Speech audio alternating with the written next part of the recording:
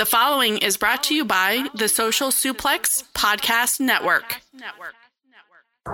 Yo, this is Rich Latta from One Nation Radio. This is brought to you by the Social Suplex Podcast Network. We present to you the Ace of Podcasts, keeping it strong style. Let's go. It's the Ace of Podcasts, keeping it strong style. Covering New Japan, they ready to hold it down. Jeremy Donovan and the young boy Josh come and hit a job out in Barrio the Frogs. From the Tokyo Dome over to the G1. Social Suplex is the network where we can get it done. I'ma chill and let them have it, cause this is just an intro. Keeping the strong style, 6 stars from the get-go, boy.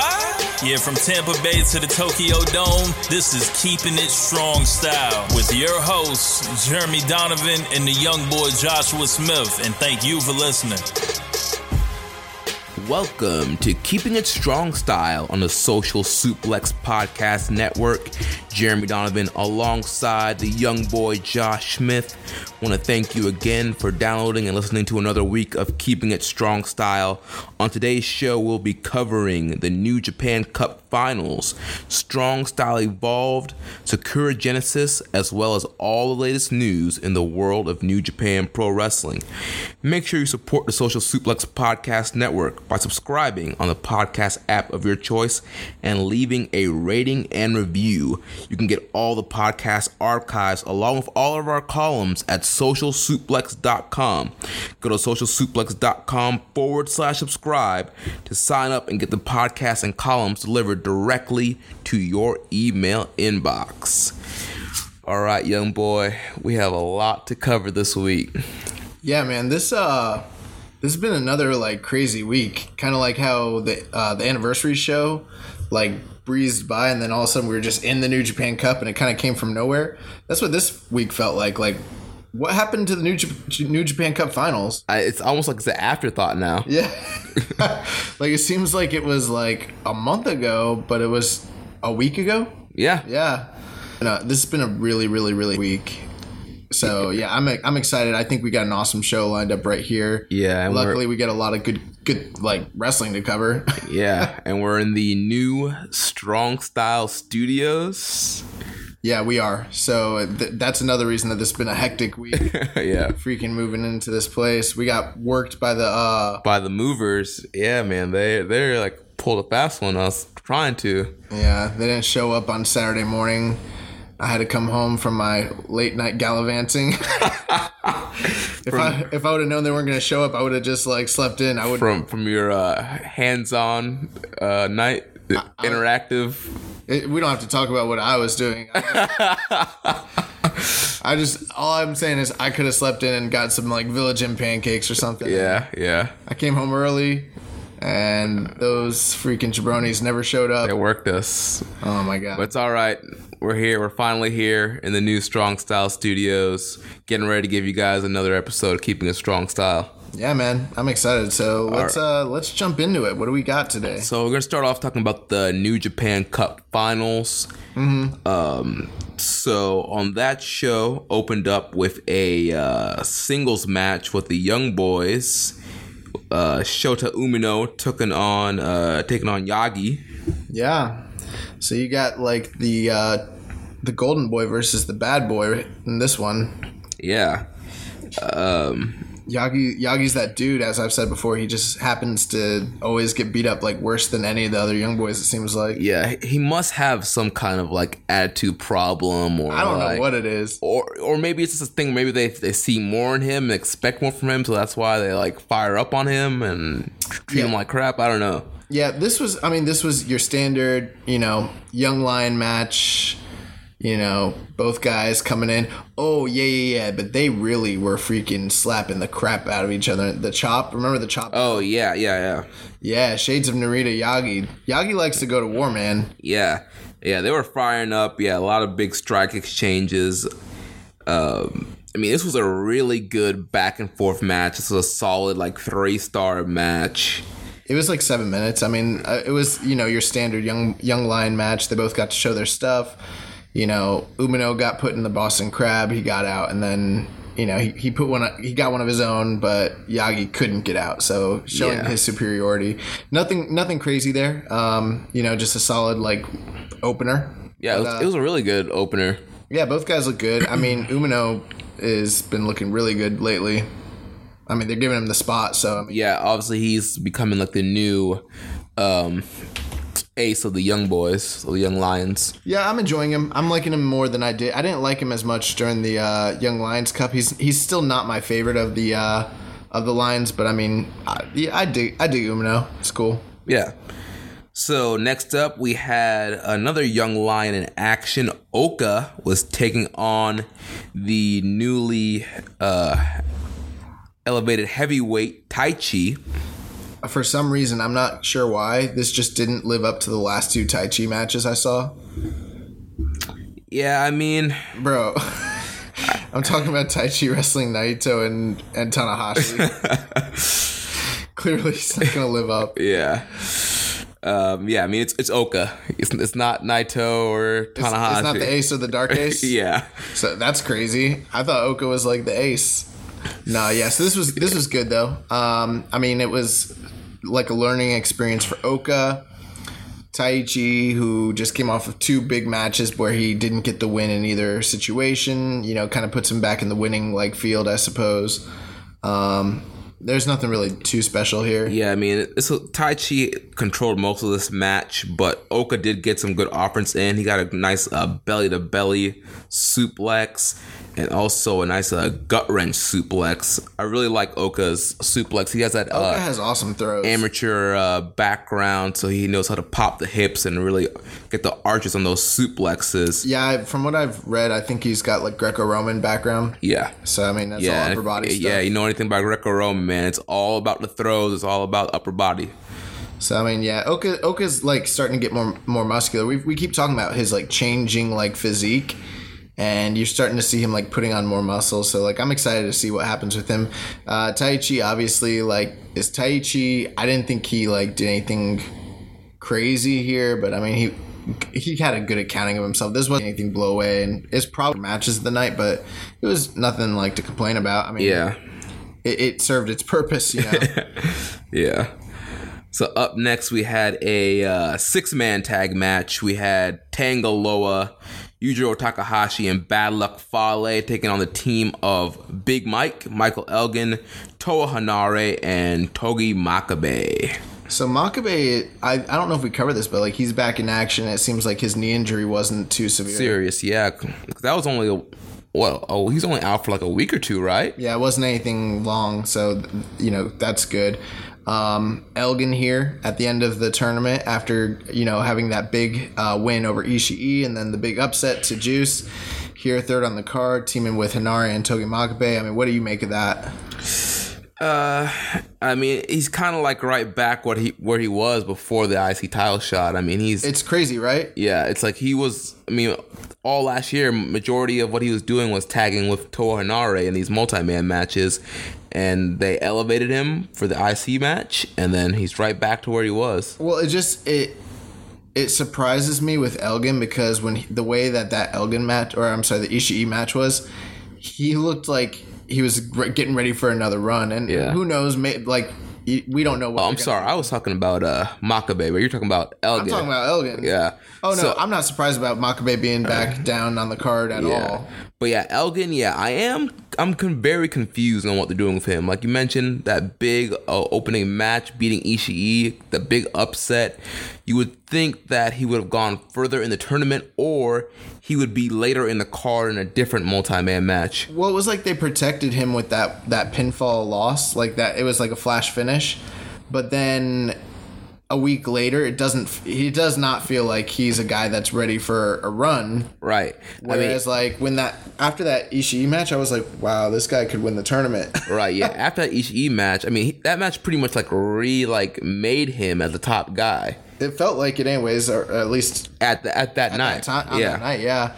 Yujiro here, who also had a really, really good showing in his match with Juice during the tournament. We got the obligatory Toa Hanare, challenging a big dude who's going to kill him spot in this match, him and Fale. Toa Hanare doesn't care about his life or his health. But yeah, I mean, this was, this was a solid match, pretty standard. You got it was kind of interesting that this card I kind of expected something a little bit bigger. But it kind of felt like just your standard like Korakuen Hall type of like show, you know what I mean? Yeah. Or like a Road 2 show. But you know, you got the OG Bullet Club, and you know, I don't know, would you call these guys? They're not really Taguchi Japan, I guess. Like, I don't think Toa Hinare is part of that. I guess it's just Sekigun. Yeah. But yeah, how about this? We didn't talk about this. How about Hinare's finisher as a Samoan drop? Yeah. Did you notice that? Did you notice what freaking Tangaloa is calling his finisher now? Yeah, ape shit. So that's cool. Yeah. And he did hit that on Hinare here to get the win, and that's I know they're Tongan, but it's almost the same thing as the Rikishi driver. Yeah. That Rikishi used back in the day. They're Tongan, and freaking Toa Hinare is what? New Zealander? Yeah. But they're all using Samoan moves. Or maybe, I guess they share. Maybe Samoan driver, maybe Samoan drop. Maybe it's a Tongan drop. Yeah, they need to change the name. And a Tongan driver. No, I think Chase Owens' package pile driver is the Tongan driver. Yes. Yes. Yo, Chase Owens, if you're listening to this, you need to start calling your package pod driver the Tongan driver. Bro, tweet him. Dude, that. Yeah, I'm going to tweet him. I'm going to tweet at him. I would tweet him. I just don't know how. Tangaloa, Yujiro, Takahashi, and Balak Fale get the win after, you know, Hinare gets isolated and he gets hit with the Samoan driver finish, and that's it for Hinare. 1, 2, 3, and we move on. Yeah. So far, just kind of like a normal match. The only thing that was like up to this point that was different was getting to see, you know, the Young Boys in a singles match, but other than that, it's pretty by the numbers card. Yeah. So up next, we had a tag match with Toru Yano and Ishii taking on Killer Elite Squad, Lance Archer and Davey Boy Smith Jr. Good deal. Yeah. Pretty much like was a unannounced number one contenders match for the tag titles, because for the last several months now, they've been building up Yano and Ishii on these shows with several tag wins. And then once Killer Elite Squad started touring again, they have been picking up several victories as well. Yeah, I don't think that they were... I don't think at all that they were building up Ishii and Yano so that they could job to Killer Elite Squad. I'm firmly of the thought that they were supposed to get a title shot, but with the injury that happened in Australia with Evil, I think that sidelined their plans. Yeah. And, you know, for the time being, it looks like maybe Yano and Ishii are getting phased out of that role. But this match, it was funny. We were watching this match with James and Rich, or this card in general, and they were like, Yano and Ishii against Killer Elite Squad. Jesus. And I was like, yo, this match is going to be really good, actually. Yeah. And they were like, oh, okay. And no, but this match really delivered. It was one of the best matches of the night, in my opinion. Killer Elite Squad always has some of the best matches. Yeah, I mean, they're like a great team, and we mention this all the time. They're kind of like perfect for each other, because Lance Archer has a lot of charisma, where Dave Boy Smith Jr. has none. Mm-hmm. And then, Dave Boy Smith Jr. is obviously the more technical of the two, being trained in the dungeon and learn how to stretch him. Yeah, and he's trained at in Japan and in England with Josh Barnett. He's got an MMA background, and he's a very technical guy for a man his size. It's just he's terrible on the mic, and even though he's got a great look, he's got no swag. It's hard to describe. But and then Lance Archer has great character work and awesome Power Man moves, but man, he's not a singles guy. You watch him and he's just lacking. Yeah, he has to be. He's definitely a tag guy. But these two guys together are great. If even though I freaking can't stand the gimmick, and I mean we've talked so much about the water, but it's not just us, dude. It seems like everyone who covers New Japan is saying the same thing. It's like we're not alone here. Yeah, dude, we're planning on going to the New Japan show that's coming to Florida. I don't know about it now. If Lance Archer is there and he tries to spit water on me, I'm going to shoot on him. I remember one time I was reading Hogan's book back in the day, years and years ago when I was still a Hogan mark, and he talked about he had a match with somebody. It might have even been Lesnar or something like that, but that someone told him that they were going to hit him with a chair and they were going to send it. He was like, all right. And he didn't he'd been in the wrestling industry all these years and he didn't know what that terminology meant. Yeah. And I mean, I've never heard that terminology either. I've only heard it in Hogan's book. So I don't even know if this is you never know if it's even real. You know what I mean? But apparently sending it means not hitting them on the flat side, but swinging it with the hard edge. Oh, man. And Hogan barely escaped. He almost got killed. And every time I see freaking Lance Archer do that, I just think, oh my god, I'd grab one of these chairs and I would send that shit right, yeah, dude. I would kill this man. I got a short temper, dude. Oh man, I don't know. I'd have to really restrain myself, and I'm not trying to talk a big game or anything because I'm sure that this dude could kill me. But nothing, yeah, I mean, he'd probably squash us, but still, nothing pisses me off more than I don't want someone spitting on me. Period. I don't care if it's water or what it is. Yeah, I'm not paying a ticket to have you spit on me. I feel like people should petition against New Japan from letting that crap. But the crazy thing, some fans want him to spit on them. Bro, I don't get it. I'm not even one of these I don't know what you call it. Everyone needs a petition and politically correct type people. I'm not like that. I don't care. But dude, if I come to your show, don't freaking spit on me. I can't spit on the wrestlers. Right. You know what I'm saying? You can't do that. You can't grab water and spit on them from out there. So what makes it that they're allowed to do that to you and it's cool? It's not cool. Yeah, it's not. It's not. Oh my God. Anyway, so why do we have to talk? Because there's nothing else to talk about these guys. That's why we end up talking about it. Because all right, one guy's great. One guy's got, character work and they spit on people. All right, great. And they're big. Yeah. And they have a killer bomb. They're vascular.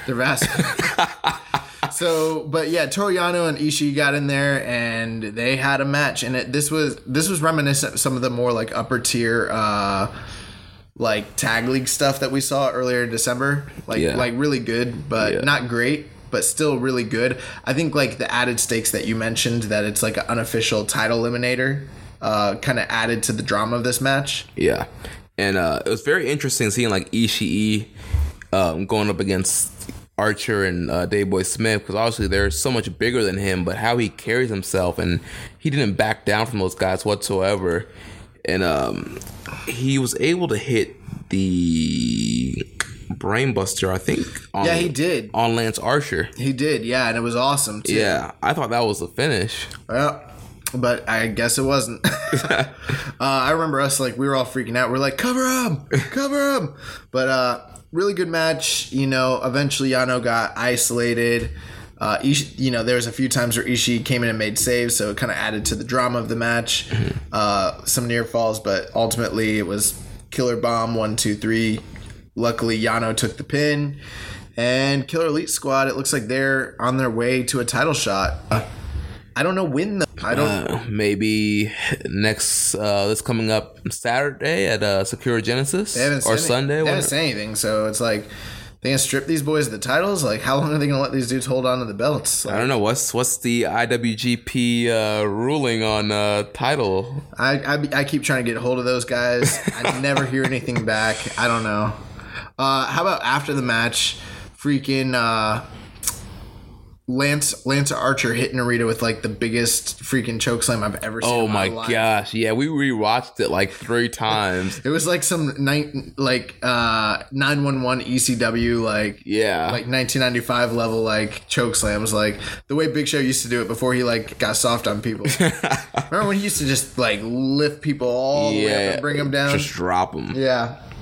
So then that led us to another tag team match. We got the team of Chaos, Hiroki Goto, and Yoshihashi against Dave Finlay and Juice. Oh, the Flamboyant. Yeah, get it right. Juice Robinson. And what were your thoughts here? I mean, this was another, okay tag. It was a good tag match. I was really happy here to see Juice get the win here on Goto. Juice, we talk about how much he's improved, and he just keeps getting better and better every match he's in, and I really would love to see him get his first singles title this year. Yeah, you said that in the last show. Yeah, and I would love to see him beat Goto. I mean, so let's backtrack here a little bit, okay? You know, Juice Robinson, you know, kind of graduates from being Young Lion, and then last year at what's the I always forget the freaking name of it. New Year's Dash. Yeah. So New Year's Dash, he's in the 10-man tag against Chaos, and he gets a pinfall win over Goto, right? Right. And what title did Goto hold at the time? The Never title. Exactly. Then going into New Beginning, we get a title match. Juice Robinson versus Goto for the Never title. And I don't know if you remember that match, but the story was clearly that Juice was not in Goto's league. Right. He wasn't ready. He wasn't ready at all. Yeah, like he was not on the same class. He wasn't on the same level. You know, it was like he was fighting from underneath the entire match, essentially, and he got dominated. And it was like he had to pretty much go back to the drawing boards. You take a look at the rest of Juice's progression. He had a great showing in the New Japan Cup last year. That was like his first like real taste of like success. He ended up getting a title shot against, who did he wrestle for? He got a title shot against Kenny Omega. Yep. He got a title shot for that was for the US title. He also got an IC title shot against, was it Naito? Had to have been, right? Or was it Tanahashi? I feel like it was Naito. He definitely got an IC title shot. He got 3 title shots last year, and he lost all of them. And then he was in the G1. He had he beat Kenny Omega in the G1. Right, that's how he got the U.S. title match. Yeah, so I mean, he had a big year, just progressing. He, you know, made it really far in the tag league, and then all of a sudden, like after the tag league, it's like he's been taken off. Yeah. And so, you know, we're a year later, Goto's got that belt again, and how do they set it up? He gets a pinfall win over the dude that he, you know, got a pinfall win over to win his first, or to get his first title opportunity.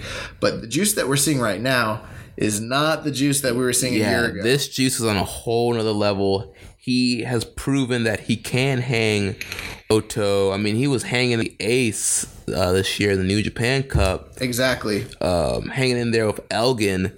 So this is a tougher Juice, a more experienced Juice. He's tested. Yeah. He's tested. He has experience. He's got wins over top guys. He's beaten Kenny Omega. I don't think he's beat Tanahashi yet, but no.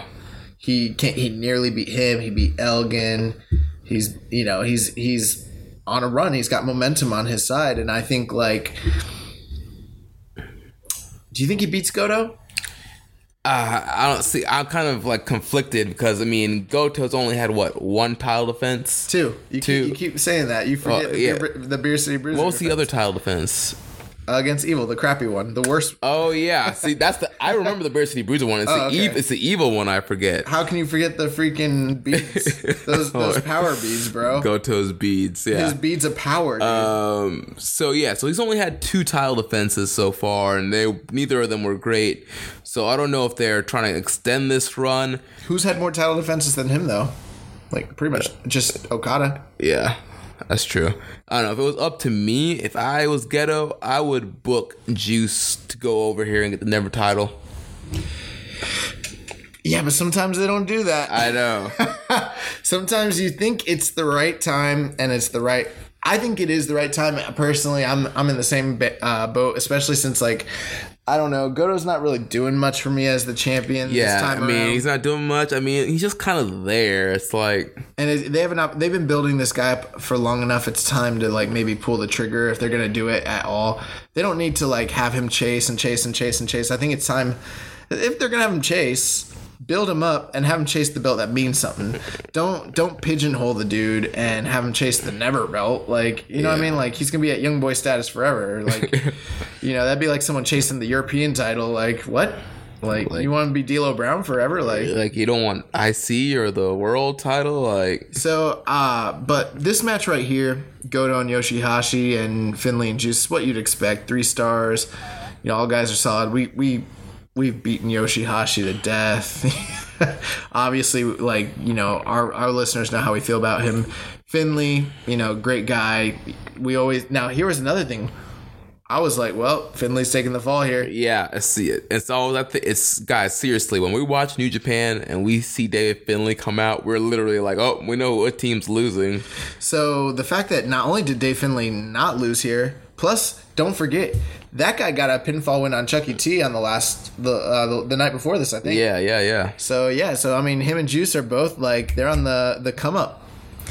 So Juice got a pinfall win, and we're going to be most likely seeing him challenge for the Never Belt. So that's super exciting. Yeah, he countered the Oshigoroshi and hit him with the Pulp Friction, nice and clean. Yeah, he pinned him clean. It wasn't a roll up, none of that crap. So good deal. Let's go to the next match. We had Suzuki-gun versus LIJ. Yep. And the Suzuki-gun team was Desperado, Iska, Kanemaru, and Suzuki. Yeah, they took on Naito, Takahashi, Sanada, and Bushi. And this was not as good as I thought it was going to be. Yeah, this match was kind of riddled with the normal Suzuki-gun match. I'm over the Suzuki-gun match, bro. Yeah, the brawl to the outside, no control, hitting people with the barricades, chairs. I don't know if I mentioned this on one of the previous shows, my whole analogy about like WCW brawling versus WWF brawling in the 90s. I don't think you did. Okay, so like, you know, back in the 90s, you would watch like a Stone Cold match or something like that, and his brawling would be like or The Rock or Triple H, or, you know, that was the style, the main event style, or even like the hardcore matches that WWF did back then. That was like the style, and it like they would go, they'd be crazy, you know what I mean? They'd go all over the building, they'd go in the crowd, and it wasn't just something that was like, I don't know, like a rest hold or something. Like, they were active, you know what I mean? Like, right. The last couple times in WWE, I can even remember something being like that. It's like, I don't know, like the Roman against AJ match at Extreme Rules, or like the Extreme Rules with like the Shield and Evolution where they're all over the building. Yeah. But you don't see it that often over there. But at the same time, WCW would try to do that crap, but they would do it with like Hogan and Piper and Savage and Flair. All the old dudes. And bro, it would be so slow. It'd be so freaking slow. And they like no one would be getting counted. And they'd be just using like smoke and mirrors crap, and no one would be getting hurt. And it wasn't like hard hitting at all. What we see with Suzuki-gun is like the perfect marriage of those two things. It's wild, but no one's getting hurt.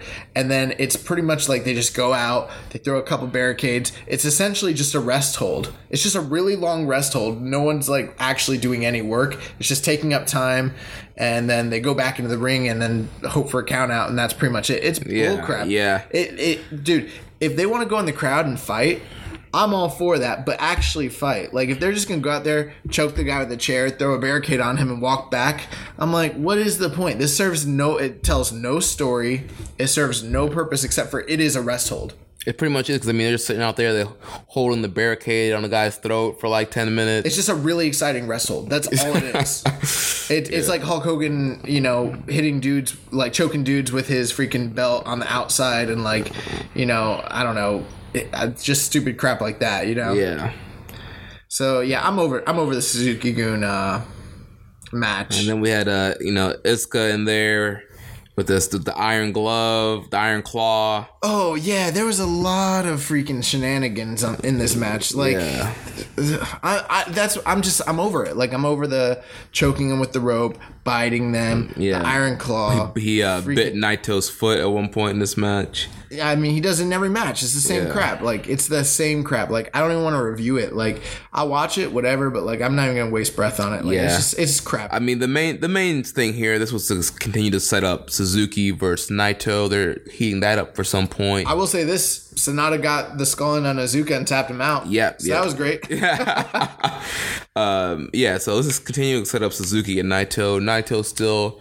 We got two angles out of this match. Naito continues to disrespect Suzuki. And then also... Suzuki was killing him in this match, though. Oh, yeah, he was. And then after... Was it this night where after the match they went brawling afterwards? Well, they didn't really brawl. It was more like Suzuki took him to the outside, and Suzuki just stomped him. And beat the crap out of him. Took him out back. Yeah, he took him back behind the woodshed. Showed him the smoke. So, yeah, I mean, this was something that really furthered that feud, and it's looking like that's going to be the next major, like, title program is Suzuki and Naito. And then I think we've like kind of talked about that in the past. Yeah, we covered it last week. We talked about some last week. But it was nice, like on this show that kind of felt lackluster up to this point, to actually have an angle, even especially after a match that I didn't, really enjoy to begin with, was kind of nice, I suppose. Yeah. Then the other angle, Bushi and Hiromu with Desperado and Kanemaru. After the match, Bushi, Takahashi, Desperado, and Kanemaru are brawling, and then Roppongi 3K comes out and beats them down and Stand Tall. Yeah, so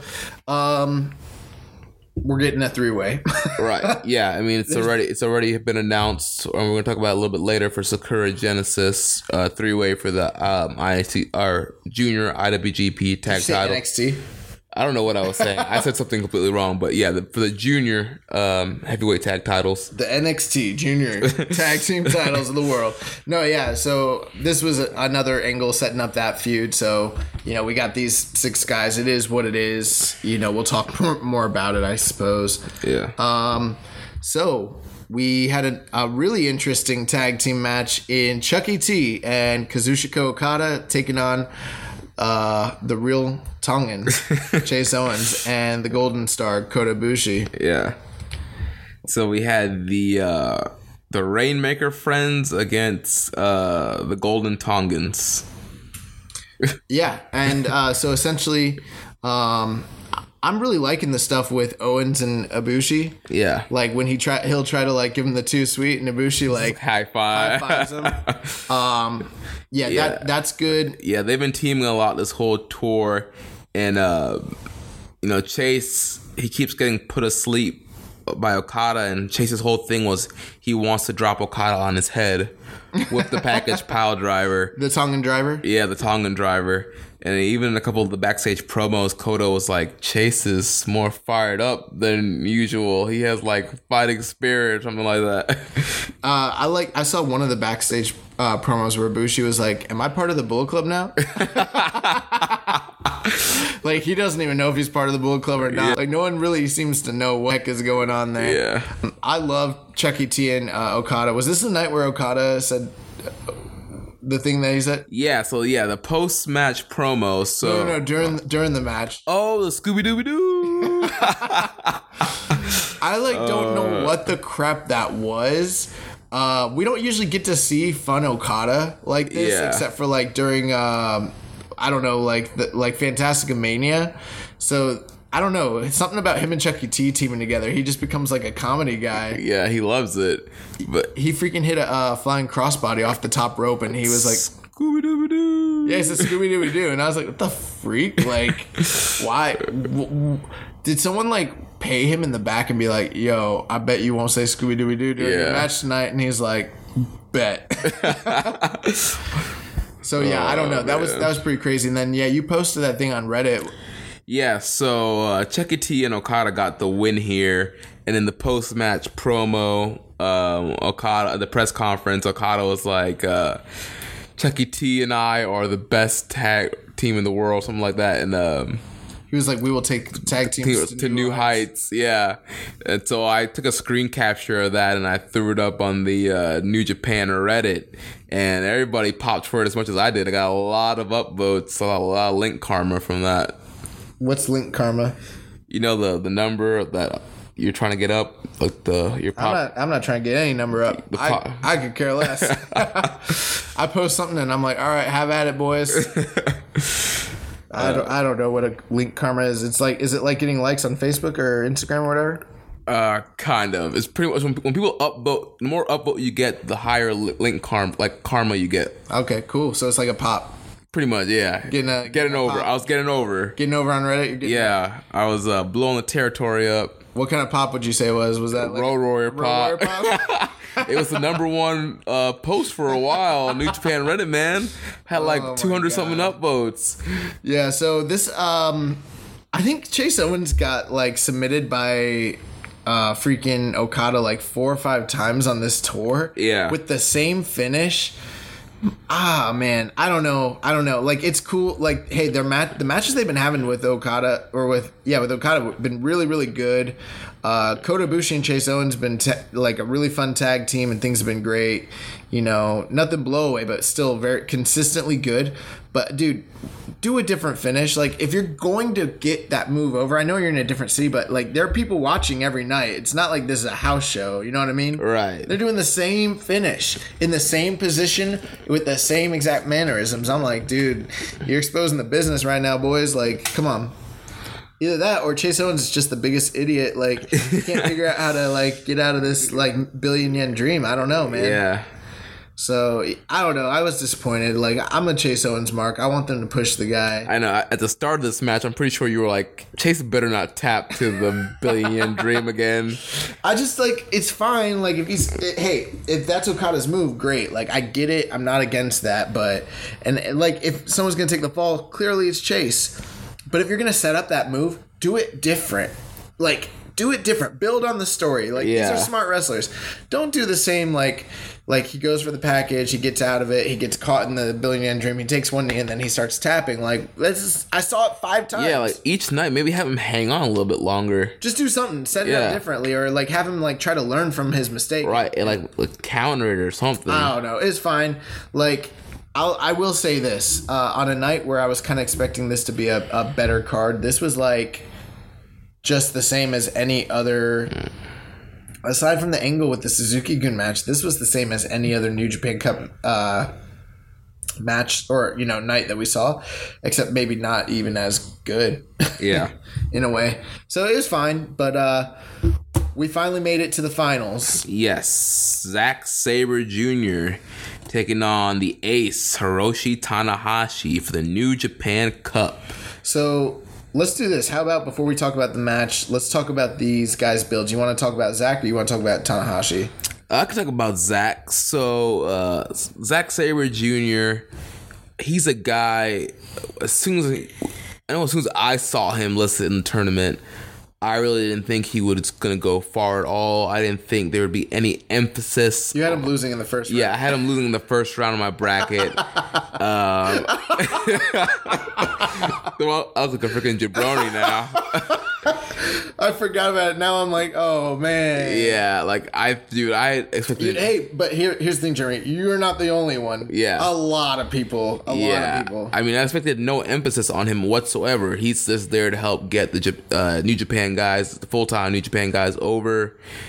And that was not the case here. There was a plan. Gedo had a plan here, a full-on Sabre push. And so, yeah, it started off... Who was his first opponent again? Naito. Yeah, started off with Naito. Yeah, started off with Naito. The biggest, like the biggest draw in the entire company. Yeah. Hey, man, it's been a while since we watched these tournament matches. Bro, it really has not been, but you're right. It feels like it has been. The amount of wrestling we watch, like... Bro, we got through this whole tournament, like... Yeah. How the freak are we watch this whole tournament? I mean, and plus all, you know, the live events that we've been going... I mean, we've seen, like, what, 2 NXT live shows now. We saw Velveteen versus Ricochet. It's pretty dope, by the way. Yeah. If you're listening out there, get ready for that match. When it comes to the big screen, it's going to be good. Yes. So back to Sabre. So, yeah, it starts off with Naito, and he just beats the crap out of Naito, taps him out, and then from there, that started the momentum that he was going to carry on in this tournament. Yeah. And next up, he had Ibushi. Yeah. And did the same thing to Ibushi. And then he had Sanada. And did the same thing to Sanada. I mean, Sanada just like a guy in that match. And Sabre just was out wrestling these guys, getting them in multiple holds, showing all the various submission holds and hooks and stuff that he knows it can do, and was just destroying these guys and just laid a path of carnage on the way to these finals. Great. So yeah, I agree with everything that you're saying there. So that's a great like backstory on his path. So I'm going to talk about the ace here. So we got Hiroshi Tanahashi, and one of the biggest surprises was that Tanahashi was in this tournament to begin with. Nobody thought he was coming back. I didn't think we were going to see this guy till G1 time. And he's like working a full-time schedule again. Yeah. I'm like, what? Never mind. I won't even say it. You know how there's those allegations going on in America with the Roman Reigns video and stuff. I'm like, oh, this dude might be on. No, I'm just joking. Ace is all natural. He's totally clean. Ace hitting up Nutrition Solutions. Yeah, Nutrition Solutions. International shipping. Yeah. But no, but like it is insane. I don't know how he's working, and it's so smart what Tanahashi's doing at this phase. He's a guy who is clearly suffering from injuries, and he's working that into the gimmick of his, of his character and his story and the story of his matches. It's excellent. It's excellent psychology. With that being said, he started off in the first night with the match against Taichi, who was surging, coming off of his announcement as being a heavyweight.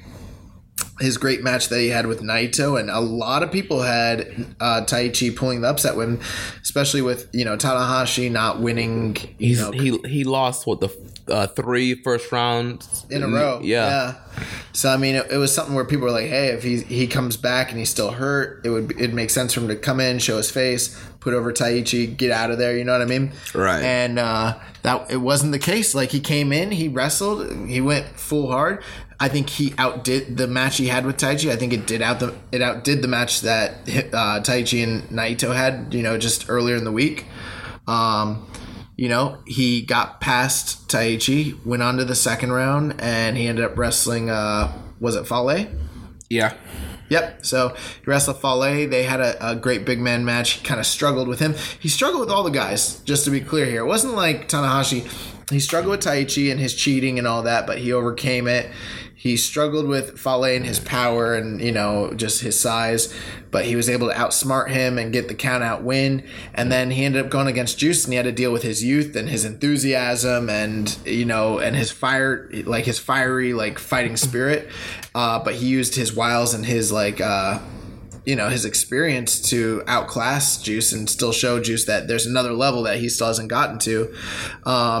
All 3 matches, especially the Taichi match was excellent, and then the Juice match was probably, I would say, Tanahashi's best match of the tournament. Really set up the story where it's like, now he's beaten these 3 different challenges. He's still struggling with his injury, still struggling with losing to a submission guy.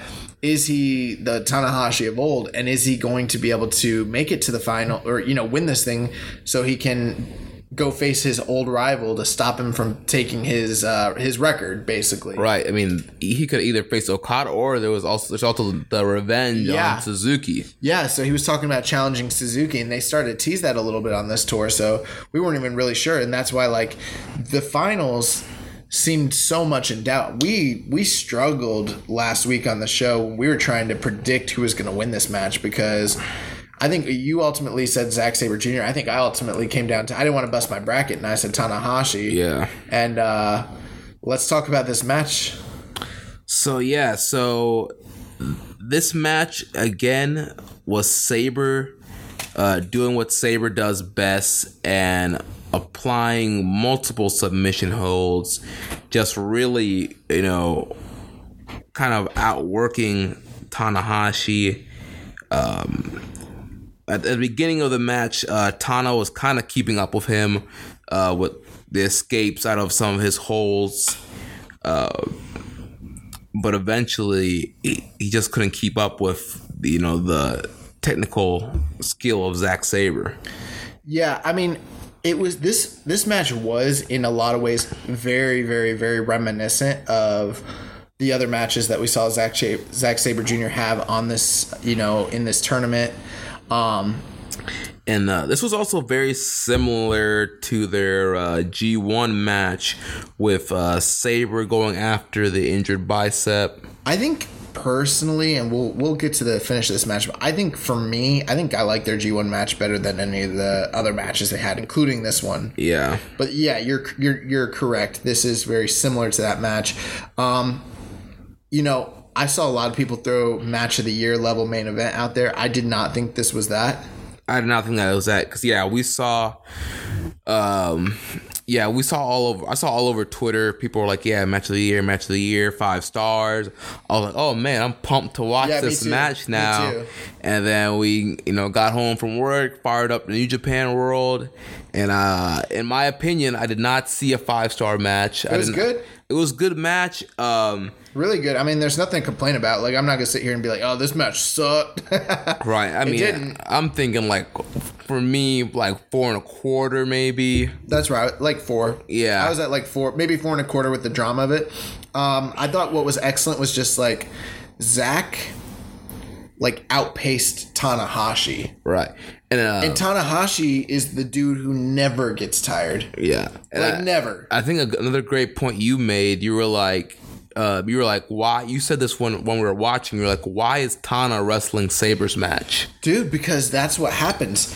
That was me complaining from a standpoint of, like, I felt like Tanahashi from a kayfabe should have tried to wrestle his high impact style. Right. But he seemed to get lulled into Zack Sabre. I forgot that I said that, but you're absolutely right. Yeah.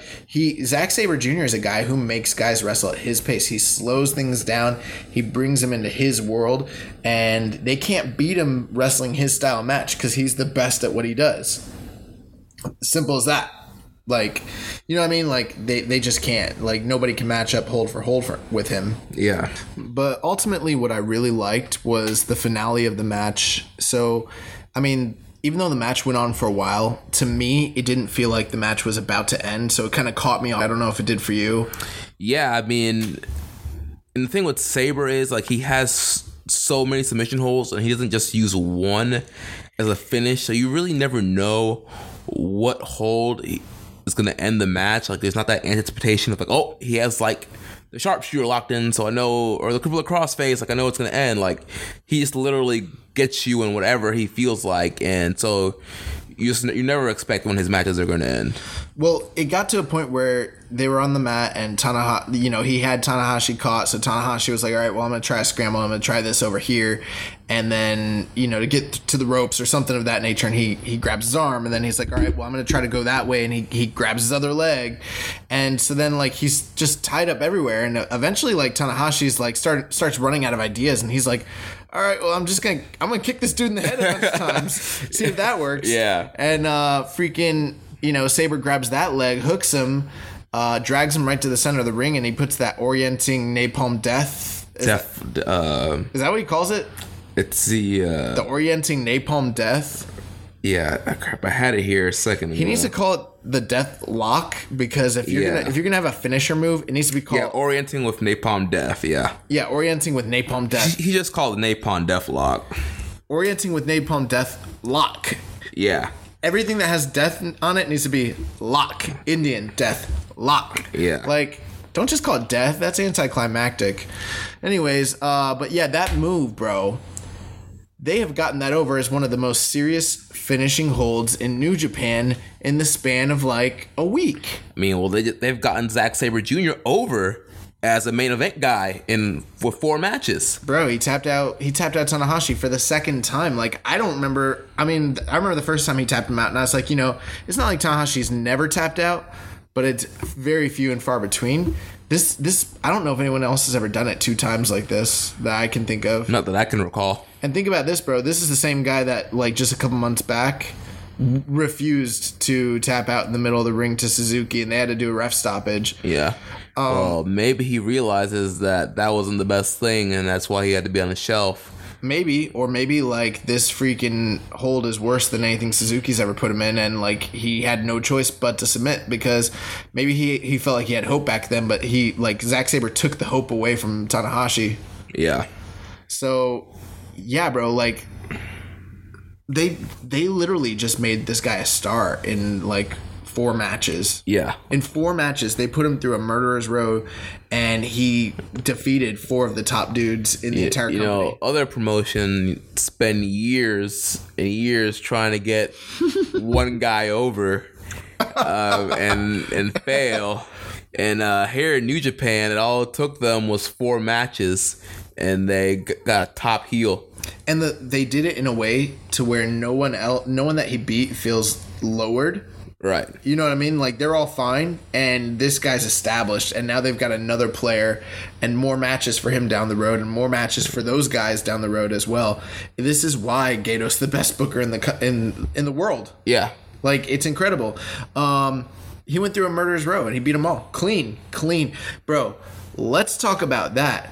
Let's talk about guys in New Japan willing to do business. Yeah. Bro. You would think these guys would not want to put over a Gaijin that's not full time and has a completely different style. Yeah. But no, these guys, they did business, created a new monster heel. How easy would it be for a guy like Ibushi or Tanahashi to be like, okay, like, you're going over, I'll put you over, but there's got to be an interference, there's got to be a ref bump, you got to pull my tights. Right. No, bro. And I mean, there could have easily been that, since he is Suzuki-gun and he's had Taka out there every match. They could have easily had Taka interfere in these matches. Well, that's why Zack hasn't been over up to this point. I mean, but prior to the G1, all his victories had been like cheap wins because he had Taichi helping him like cheat, basically. Yeah. And so that was what was hurting him. And it's like, dude, that whole thing is like a thing of the past. Like, no one remembers that now. Like, nobody remembers how badly they booked Zack Sabre Jr. a year ago. Yeah. All of a sudden, it's like, dude, this guy's like a credible star and looks like a legit threat to Okada. Who, if you also think about it, he's been trying to get his submission finishing hold over the entire tour. Yeah, the billion yen dream, yeah. Yeah, the billion yen dream. He's putting dudes to sleep out here, putting freaking Chase the Tongan out. But, bro, it's amazing that, like, these guys all could have had egos and said, can I do it? And they were like, no, yeah, I'll do it. Yeah. They're all like, yeah, I'll do it. And they did it. Clean as a whistle, bro. In the middle. They could have made him look bad, bro. Like, his style of wrestling isn't one to necessarily, like, if someone doesn't want to cooperate, like, he doesn't have to look great. I mean, it's already not everybody's cup. And they made him look like $1 million. They made this dude look like $1 million. Yeah. And now they got a main event. Yeah, a new challenge for Okada. Okada has not defended against Sabre. Have they even had a one-on-one match before? Not that I know of. I don't think so. Yeah, first a fresh matchup for a world title scene. Did you see that tweet that Showbuckle sent out? He was like, modern New Japan today. He's like, Okada wrestles someone, 5-star match. Okada, the fans say, oh man, this man's unbeatable. They build up a new challenger. A month later, oh my god, I think Okada will be able to win. Rinse, repeat, redo it over and over and over again. And like, that's not a bad thing, bro. Like, yeah, they know how to book wrestling and build matches that matter. Build matches, build stars. Yeah. So this was let's talk about the tournament. So I mean, for you, what were who do you think were the breakout guys in this tournament? And what matches did you enjoy the most? Breakout guys had to be obviously Zack Sabre Jr. Obviously, he's number one. Yeah, he's number one. He he had the performance of the tournament all throughout. Juice Robinson. That's my number 2. Had great performances with Tana and Big Mike and Yujiro Takahashi. The Yujiro match was better than the Elgin match. Yeah. Also Kota Ibushi. Yep. He's always amazing. I thought that him and Zack Sabre Jr.'s match was incredible. Yeah. And then the Yoshihashi match, he got a really good match out of Yoshihashi. Yeah, and then gotta go Tanahashi. Yeah, the ace. Yeah, I mean, broke the streak of getting out in the first round of the New Japan Cup. Yeah, and made it to the finals. Withstood. Who all did Tana face? He wrestled Bad. Yeah, we went over Bad Luck Fale, Juice, Taichi. And Taichi, yeah. So, I mean... And Sabre. Yeah, weathered the storm, got to the finals. So, yeah, I mean, this was an excellent tournament. I would say, for me, still, Ishii Elgin is my match of the tournament. Oh, yes. Ishii Elgin, match of the tournament. Like, that's a match of the year contender. That's a 5-star match. Yeah. There are not enough people... talking about this, and we've been talking about this. Like, sometimes I wonder, like, do we just have weird wrestling taste because no one else ranking it as high as we did? I mean we're normally at we're usually lower than everyone else. It seems like a lot of times. Yeah, we're like usually like a quarter star off, or maybe like even lower, like half a star off. And I'm super high in that match. And I've kind of contemplated going back to 4-3 and 4 3/4, but even still, I mean, that match is just incredible. That match was awesome. Like, jumped out the couch multiple times, marked out, like hard hitting. Like, I would say number 2 for me. I think it was. What match did you think was better? You think Juice and Tanahashi was better, or did you like Naito and Ibushi? Or, I'm sorry, Zack Sabre Jr. Ibushi, because to me that was the best Zack Sabre Jr. match. I think Sabre and Ibushi. And then what would you go, Elgin or Tanahashi and Juice after that? Yeah, or one of the other Sabre matches. I think Tana and Juice, just because like. The Naito match was very good, but I mean, it was like 80-20. It's a whoop Naito's ass. Yeah, that match was really good. So, yeah, I would say those are like my top matches of the tournament was like Elgin, Juice, and Tanahashi, and then Ibushi and Zack Sabre Jr. I thought that was the best Zack Sabre Jr. match of the tournament. Yeah. So I mean, great tournament. So we ended up with we got the official challenge. He's challenging Okada at Sakura Genesis. Okada made his way out, and then we got the battle of the hype men. Yeah, Gedo versus Taka. Yeah.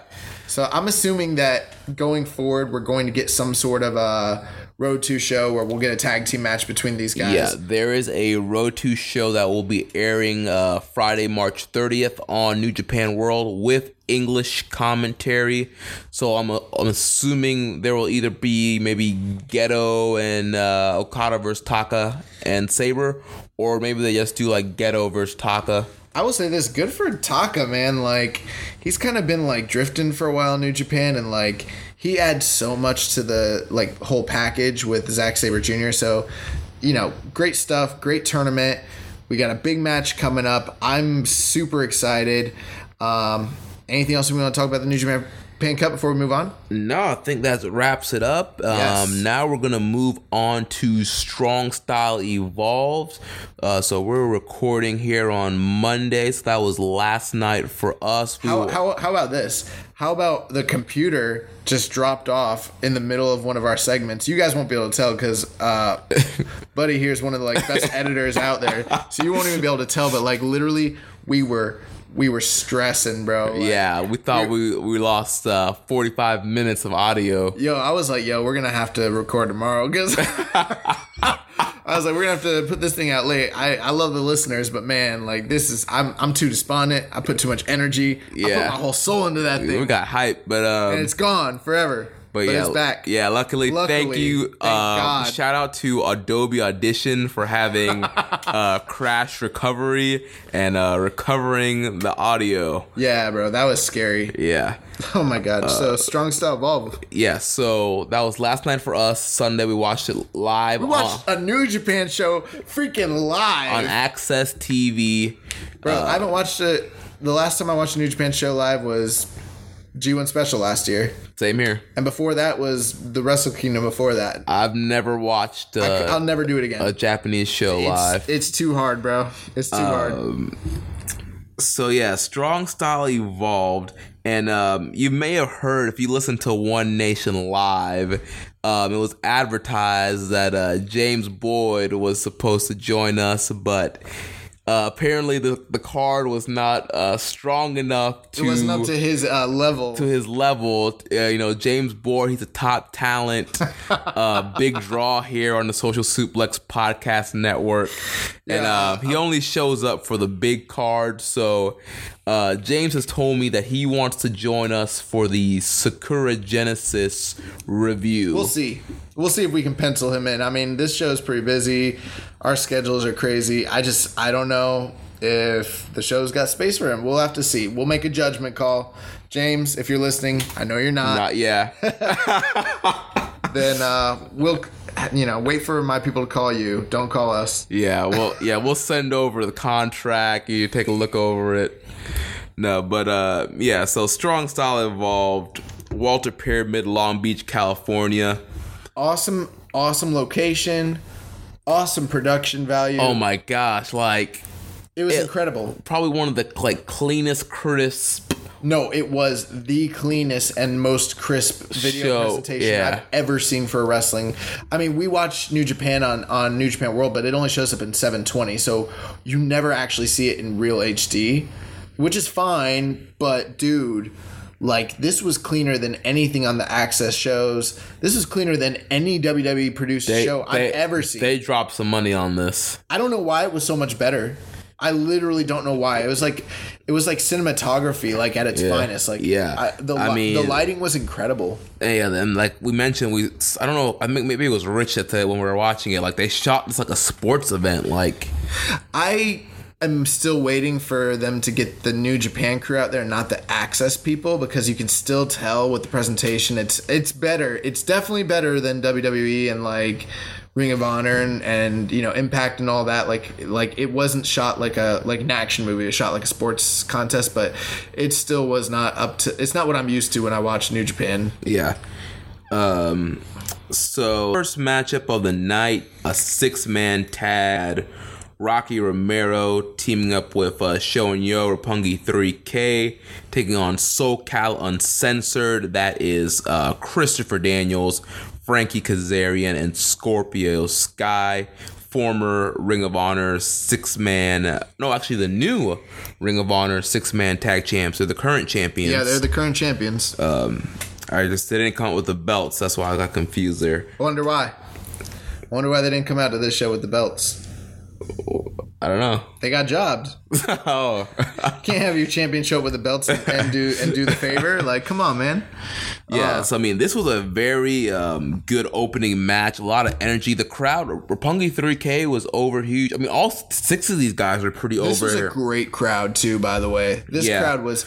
I was actually listening to another show. Some guys that were at Walter Pyramid, and they were saying that like for the first show that a lot of the seats were empty, or like the first matches, first 4, and they were wondering if like maybe just the tickets, they didn't actually have a sellout, maybe they just like sold a bunch on the secondary market and then people didn't buy them, you know, and maybe it was a false number. But then they said by the time that like the 4th match was there, every single seat was filled, and they said, do you know what they thought really was the reason that people weren't at their seats? Why? The merch lines were so long. Oh yeah. The merch lines were so long that people missed like half the show just trying to buy like a t-shirt, bro. That's crazy. No, that's retarded. That is retarded. That's why y'all marks and I ain't a mark. Like, I'm not spending money to watch these dudes come into America for the second time ever and then stand in a line to get a t-shirt that I can buy on ProWrestlingTees.com or the New Japan store. What the heck? Whatever. Anyways, I'm not trying to criticize. I get it. Whatever. But I mean, that's pretty crazy, right? Yeah. But this match was kind of sloppy, if you remember back. Like, there was quite a few botches, and it looked like Frankie Kazarian hurt his knee. Yeah, he tweaked his knee, and you can just tell he was trying so hard to work on it.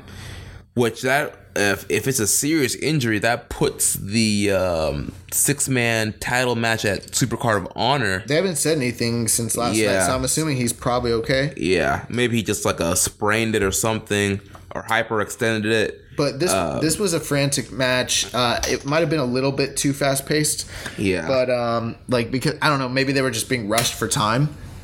Yeah, maybe they were going over their time. I mean, the match went 11 minutes. There was a lot of spots where I felt like there was key moves that they should be hitting that they kind of missed, but it still wasn't a bad match at all. But I mean, I thought it was something. It's noteworthy. I mean, the Ring of Honor Trios champions lost clean to Roppongi 3K, which did make sense in the context that Sho and Yo got a title match coming up next week, so I mean, they can't be out here doing jobs. Yeah. So these American boys. Also, I'm pretty sure I didn't watch it, but I know Rocky Romero and Scorpio Sky had a match the day before in the dojo. Oh yeah. Yeah, and I'm pretty sure I could be wrong, but I bet you almost anything Scorpio Sky went over. Probably, yeah. Speaking of Scorpio Sky, listeners, I want to know if you agree with me and Josh on this. Take a look at Scorpio Sky's face and tell me if you don't think he looks like Jinder Mahal. Yo, I didn't want to say anything when I first noticed it. I was sitting there with Jeremy, and I didn't want to be racist or anything because obviously Scorpio Sky is an African American. But I was like, yo, have you ever noticed that Scorpio Sky kind of looks like it? And then Jeremy's like, Jinder? And I was like, yes. I mean, way more talented. Like, yeah. Oh, yeah. Like, extremely. It has nothing to do with his in-ring persona or his promos or whatever. Just the facial features. He's black gender. Yeah, pretty much. But, yeah, this was a really good match to open up. Yeah, so that was pretty much it. Did you notice when, at the end of that match, when Barnett told them that they all needed to get out of the ring? Yeah. Did you hear that? That was a weird call. Yeah. Speaking of which, we had Josh Barnett and Jim Ross on this night. Man. They weren't as bad as last year. They weren't as bad as last year, but still, man, like, we needed Kevin Kelly and Don Callis. Yeah, it was interesting. Like, it's funny when they don't know the product. So, like, they don't even know, like, some of the names of the finishing moves. Granted, we don't know everything either, but there's some that are, like, right, major. But, I mean, there are, like, big... We know all the names of the big moves. We know in a tag match... There's no rules. Like, they do whatever. And, like, every tag match there, I was like, oh, I don't know what the rules are here. Like, dude, it's New Japan. It's a tag match. That was something I picked up on. So we were watching it last night, and I said, Jim Ross doesn't know, like... Oh, yeah, because he didn't know, like, he didn't know the tendencies of New Japan tag matches. Yeah. And it's because he doesn't cover them. Because right. On Access, he's just covering the big matches. The big one-on-one matches, yeah. So he's like, this tag match is out of control. So I'm going to get in the, but he's not doing it in the way that, like, Don Callis is, where he's like, damn it. Damn it, Tiger. Jesus. Tiger Atart. Get things in control. But, like Jim Ross is actually bewildered. Like, he's like, what is going on? I don't understand this match. It's because he doesn't cover tag matches on Access, I bet. Like, hardly at all. Yeah. I mean, a lot of moves were missed. Just a lot of other key aspects. We'll get to it. Yeah, but I felt like they were more just non-entities than anything else. Like, last year, I felt like they were shoehorning themselves in and saying a lot of, like, ridiculous things that were just too much. And this time, like, they were there, but I could barely hear them. It was almost, I don't know if you noticed, but the mic seemed really hot for the ring. And you could hear the performers more and the crowd than almost more so the music and the announcers. Towards the beginning of the show, the audio for the definitely the entrances was really low. Yeah. So, I mean, they were fine. They were fine. It wasn't the end of the world, but it definitely wasn't. JR and Josh Burnett are fine. They're fine. Cody voice. But, so let's go to this second match. We got Dave Finlay and Juice Robinson against Goto and Gato. What were your thoughts there? Yeah, interesting team of the Goto and Gato. You really don't see that combination much. But obviously, you know that this was going to be more of a build-up for the potential Juice and Goto match. Don't know when exactly that's going to happen. But, I mean, this was an okay match. I mean, nothing special. Well, there was something special. There's something that was out of this world that happened in this match, Jeremy. David Finlay getting the winner. Dave Finlay got a clean pinfall. That's like 2 in a week, bro. Over, like, established guys. I mean, not top stars, but, I mean, you got to start somewhere. I mean, he won. Dave Finlay won the match. He got the pinfall victory. Not Juice. Not Goto. Finlay. And I think I know why they're doing this now, and we'll get to that a little bit later. Yeah, so he hit Gato with the stunner. Yep, I hate guys using the stunner. Yeah. I'm done with dudes using the stunner and using the ace crusher. Like, freaking get a new finisher. I don't even think, like... Well, the problem is, like, with the... Sometimes, with the stunner and the cutter, like, some guys are not even pinning people with them. Yeah. A lot of guys are starting to turn into a transition. Transition move. I'm like, dude, it's a freaking cutter, man. Like, the thing is, like, the only guy that I pop for that uses the stunner nowadays is, like, the Mac from Lucha Underground. Yeah, Willie Mack. Willie Mack. And even when Willie Mack does it, it's like a parody, but it still barely wins in matches. So right. It's one of those things where I think, like, one guy did it the best and nobody's going to be able to do it. Like, I don't like the Oz cutter. I don't like a lot of the cravat, like, I mean, I love... Lethal Injection? Yeah, well, I like the Lethal Injection, but that's a little different. But, yeah, for most cutters, I'm not a big fan of. I don't know. It doesn't even look like a move that hurts at all. And that's because it really doesn't at all. Yeah. So it's like, I don't know. It's not that visually appealing to me. I don't know. I don't know. RKO's out of nowhere. Pop me every time. RKO's out of nowhere are great, but like anyone else doing an RKO looks stupid to me. Yeah. Like, you're going to use an RKO, like, that's Randy Orton's move. Like, there's some guys that just use a move that, like, you're not going to be able to get over. Yeah. Using their move. And if you do, you're going to have to use that as a transition move. So, I don't know. It's whatever. Like, I think Dave Finlay using the stunner is stupid. Why is Dave Finlay using the stunner? Yeah. Dave Finlay needs a better move. You'd think he'd use, what's the move that Finlay, his dad used to use, the air raid siren crash thing. I don't remember that. Yeah. I forgot what that even was. Yeah, it's like a emerald fusion kind of thing. Oh, really? Yeah. Oh, yeah. He'd pick him up. It was like the white noise? Yeah, there we go. Like the white noise. Yeah, the white yeah, noise. Yeah. That's cool. I don't know. I just feel like Dave Finlay needs to do something original. Like, whatever. But anyways, yeah, just fantasy booking Dave Finlay. Like, you know what Dave Finlay needs to do? He needs to find himself a leprechaun. Oh my God. And, say he likes to fight. Yeah. Anyways. So, we got this little match. We move on. We were watching this with Rich, and he was like, my God, come to America. And they're a Cork and Hall show. He's like, they need to come to America correct if they're going to do a show this hard. And I was like, bro, it's openers. Like, these matches are fine. Like, right. This is not SummerSlam. And later we kind of learned why the show was the way it was. Yeah. But yeah, so up next we had Chucky T and Toriano versus Killer Elite Squad. During the airing of this match, we had our own match with both of our Uber Eats drivers.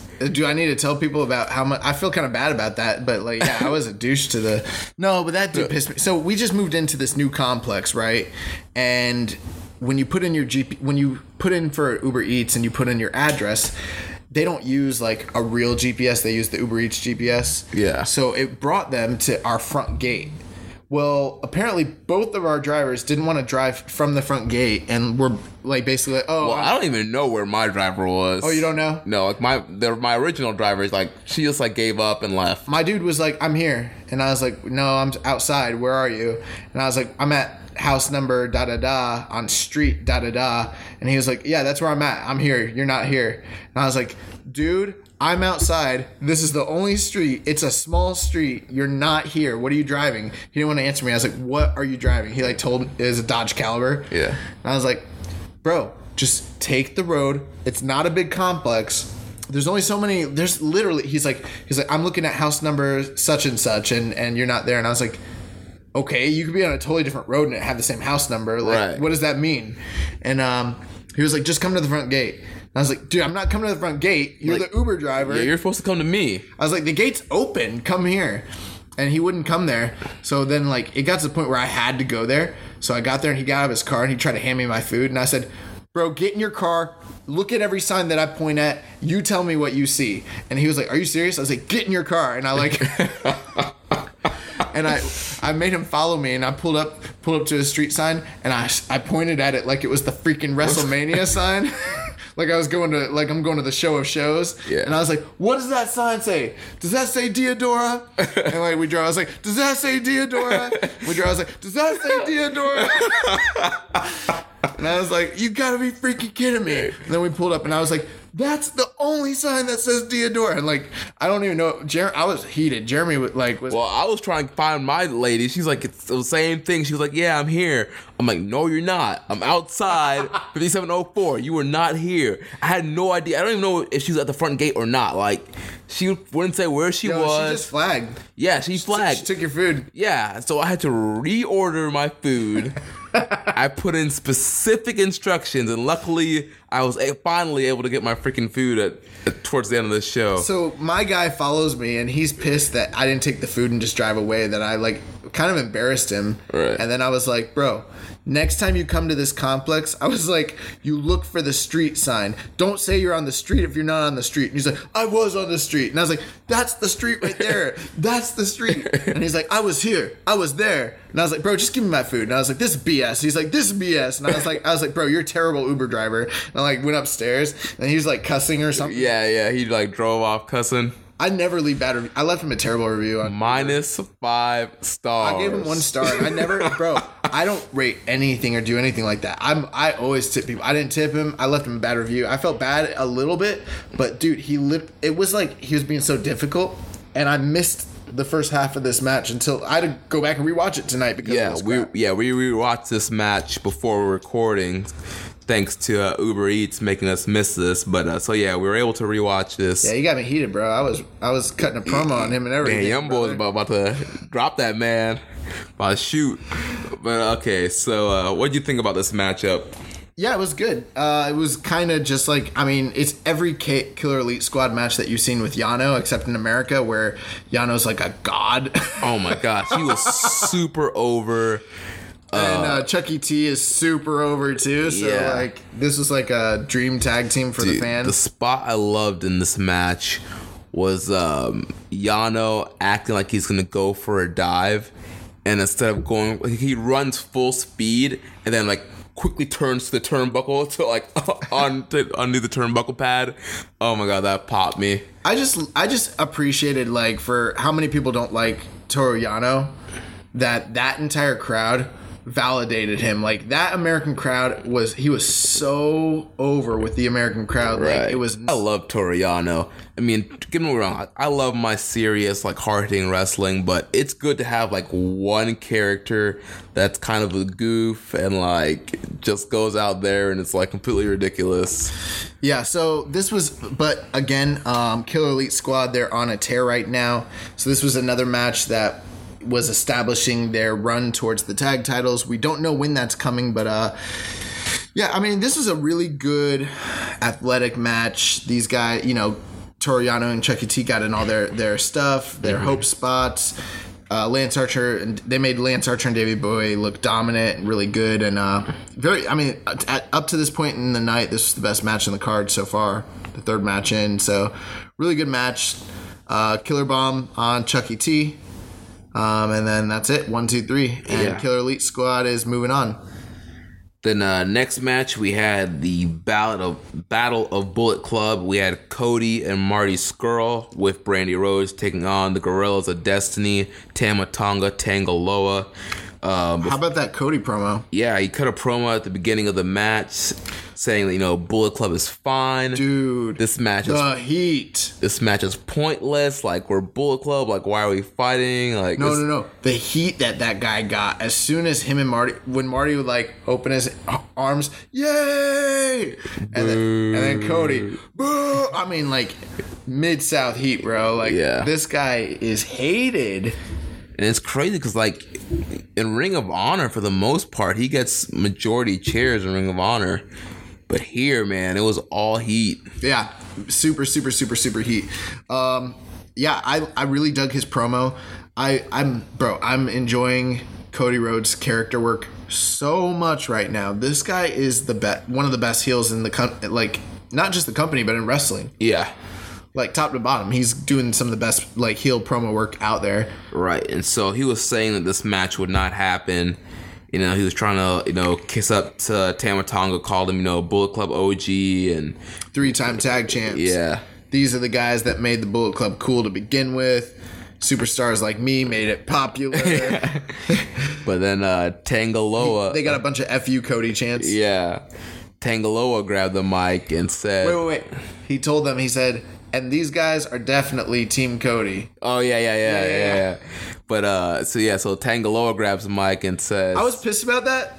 I don't know. I thought about it on my ride home from work today. Why didn't Tama grab the mic? Because he tried to hand the mic to Tama. Yeah. And Tangaloa grabbed it instead. Very interesting. Yeah. But yeah, go ahead. Yeah, so Lois, like, this match is going to happen...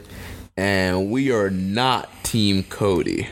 Yeah, he said, if we're... anybody's team, we're not Team Cody. He's like, if we're even on somebody's team, it's definitely not Team Cody. And I was like, oh, snap. And then, I mean, the part that I really liked was when Tama Tonga and Cody just started running it, because I've been waiting for that to pop off for so long, and I was like, dude, we all popped. Like me and Rich, we were jumping. We're like, whoop his ass, Tama. Yeah, go Tama. We wanted Tama to kill Cody so bad. Like, I'm kind of like, I'd be down for that match, like a singles match between them. Yeah. But so I mean, this match was good. What do you think? Yeah, I thought it was, it's an all right tag match. Mm-hmm. Could have been better, but for what it was fine, and it progressed this whole Inner Warfare Bullet Club storyline. Was, I guess, not really that surprised, but it's interesting that Cody and Skrull got the win here. I don't think it's that surprising. It's not that surprising. They got big matches coming up. Cody and Kenny are coming up. And Tama and Tangaloa, even though some people like want to say like, oh, Tama's like the unofficial like Tongan leader. Yeah. He's a tag team guy. Yeah. I wish he would take a more prominent role and become a singles guy, but he's not right now. Yeah, but I'm just saying, like, obviously having Cody go over was probably the right call, but you thought Marty could take the fall because he's a junior? Yeah, and it's GOD are a more established team. They've teamed more than Cody and Skrull have. That's true. I just you call them the Silver Lovers. Yeah, Cody and Skrull, Silver Lovers. Yeah, because he kissed. He made Cody kiss him on the cheek, and you're like, what are these guys? The Silver Lovers? Yeah, that popped me. But anyways, one thing I noticed, bro, the camera work. This is what I was talking about earlier. Like, even though it looked really good, they missed a lot of spots in this match. They did in the first and second match too. So like that was one thing that was bothering me. In the first match they missed the best Meltzer ever. They missed it entirely. Yeah. Yeah. Oh, and we'll get to it later, but there's a really important part in the main event they missed big time. Like, yeah. I had to watch a fan cam to figure out what happened. Anyways, Marty and Cody, do all the little like cheap heat stuff that they can, and eventually, the Guerrillas of Destiny were pretty much firmly in control, so it wasn't like they were getting beat bad. It's just, it was a timing issue. They kind of got a chance to isolate one of the guys away, and Cody ended up like hitting the crossroads on Tangaloa, and that was pretty much it. Got the 1, 2, 3. So that brought us to the next match of the night, which I was extremely excited for. Taguchi Japan. So we got Taguchi, Hiroshi Tanahashi, Kushida, and Dragon Lee taking on LIJ, Tetsuya Naito, Bushi, Sanada, and Hiromu Takahashi, which anytime you get Takahashi and Dragon Lee in the ring together, I'm all for that. Yeah, I mean... Oh, and we got Naito with the cape. Yeah, Naito came out with the white suit and the cape, but he still wrestled in the t-shirt. I didn't think it was as good as Taguchi's outfit, though. He came out with the In-N-Out cap. Yeah. So, I mean, this match started off, like, great. And, man, poor Kushida, man. This was his first, like, big match since, like, Wrestle Kingdom. That guy has, like, done nothing this year. It's the junior division. That's what they do, though. They cool guys down. They'll heat them up later in the year, I'm sure. Yeah, I mean, obviously, Best of Super Juniors is coming up soon. Yeah, but still, as great as freaking Kushida is, like, you would think he'd be in more prominent matches. I mean, there's only so many single spots for juniors, you know what I mean? Yeah. Like, I don't know. I mean, I guess he could be in a junior tag, but I'm not sure with who necessarily. Right. Maybe Taguchi, I suppose. Although I'm, like, wondering if Taguchi's even still a junior at this point. Yeah, get the scale out for that boy. I'm not feeling bad about Kushida at all. And we got to see Kushida and Takahashi run it back, which is always great. I liked this match a lot. Yeah, this was a really good match. We got, like, everybody got their stuff in. Just really, really, really fun. It was easily the best thing on the show up to this point. We got like Takahashi doing his stuff, Kushida, Dragon Lee doing flips. We got the awesome strike battles between Takahashi and Dragon Lee. Yeah. Bushi doing his. Oh, they didn't know what the Bushiruni was. Yeah, they didn't call it Bushiruni. I mean, there was a MX. They didn't call it. They didn't know what to call it. Yeah, oh man, because they don't watch. Because he's a lower card guy. They don't know what to call this stuff. Oh man. Yeah, that was pretty funny. I actually was wondering if they knew his name for like half the match because I felt like Jim Ross kept forgetting it. Yeah. But yeah, ultimately, go figure. Taguchi gets isolated, and Naito hits him with the Destino, and that was pretty much it. I mean, this was your standard, really, really high quality, fun, New Japan, 8-man tag. Yeah. I was really hoping for Jericho to jump out on Naito. Yeah. So we waited for that. So we were like just hoping and praying, and then they did the awesome, LIJ pose that they do where they all like hit the ropes and take their poses. Those guys know how to do a photo op if I've ever seen one. They got their poses down. It's pretty cool. But yeah, and then the screen went black, and then Jericho never came out. We're like, freaking A. Like, I don't even think this is... do you remember earlier in the show when Davey Boy had... I think it was Chuck E. T in the walls? Yeah. Or, in Elevated Boston. Yeah. And Jim Ross is like, this is very reminiscent of the Walls of Jericho. Chris Jericho, many of you fans are familiar with. He's like, not sure if I'm allowed to say that. And I was like, why? Why aren't you allowed to say it? Dang, maybe he's really done, dude. Like... I hope he's not, but that's man, they're working us, man. You think so? Yeah, man, Jericho's working us. I don't know. So up next we had Rey Mysterio. Yeah, so Mysterio came out and cut a promo, kind of apologizing to the fans that he would not be able to compete. Tore his bicep. Just last week, we didn't even know if he was going to compete or not. Like, we were still speculating on the show. Yeah, he tore his bicep. And but he said that he will wrestle in a new ring again. It's on his bucket list. And he said, the match with Liger happened in '96. Why can't it happen again? Mm-hmm. And so So Ray takes a seat at ringside, and we get out the junior champion Will Ospreay, and the all-time junior legend Jushin Thunder Liger, and this was very good. It was about as good a match as you can expect from Jushin Thunder Liger and Will Ospreay. It is amazing to think like Jushin Thunder Liger's in his 50s right now. Dude, that man's 53? Yeah. And he's out here like bumping and flipping around and having like a great match right now. Yeah. And I mean, obviously like Ospreay is on a higher level probably at this point than Ray is as far as like in-ring work is. I don't know if he's like 96 Ray level, but he's one of the best workers in the world right now, and I think he's probably on a higher level than Ray is. But I was disappointed. I really, really, really wanted to see Rey Mysterio versus Jushin Thunder Liger on this card. Yeah. So I mean, this was a fine replacement. We just found out about the replacement. We didn't even have time to record a show to like let people know like, hey, this is what got it. I'm sure most of our listeners probably knew, but still.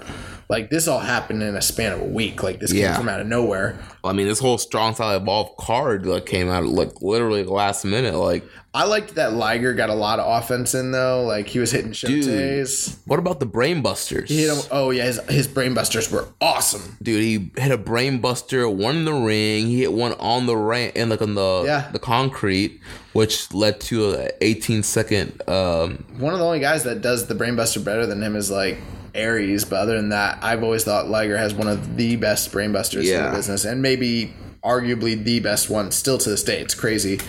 He hit a super Brainbuster from the top rope. Yes, oh my gosh. And if he would have covered quicker, that would have been it. Yeah. Liger basically looked for the Shote. Ospreay countered it into a hook kick. We got a running Shote after that, and then Liger fired up. Ospreay countered the Shote into a powerbomb, and then Ospreay laid in kicks, hit the Oz Cutter, and put him away 1, 2, 3, super clean. Right. Then we got a post-match angle. Well, Ospreay cut that promo. And how about Ospreay's promo? Yeah. That was like the best Ospreay promo I've ever heard. He was fired up. Dude, I think he did a better job live in the ring at cutting a live promo than he does those not scripted, but like the press conferences. He always seems very like awkward and kind of out of place and like not sure quite what to say. But in this case, he was like fired up, and he cut a really emotional promo. He challenged Rey Mysterio to he didn't say it was a title match, but he held the belt out, right? And it seemed like he was challenging him for a title shot, and I was like, heck yeah, like let's run it, like. And let's give Rey Mysterio this belated IWGP title run. Like, I'm ready. Yep. And then we had the villain, Marty Scurll, came out. Blasted Ospreay with the umbrella. Yeah, Ray tries to come in, make the save. But then Scurll pulled Mysterio's mask off. Yeah, and then that was pretty crazy. And then Liger and them kind of like run Marty off. Marty gives everybody the finger. He runs out.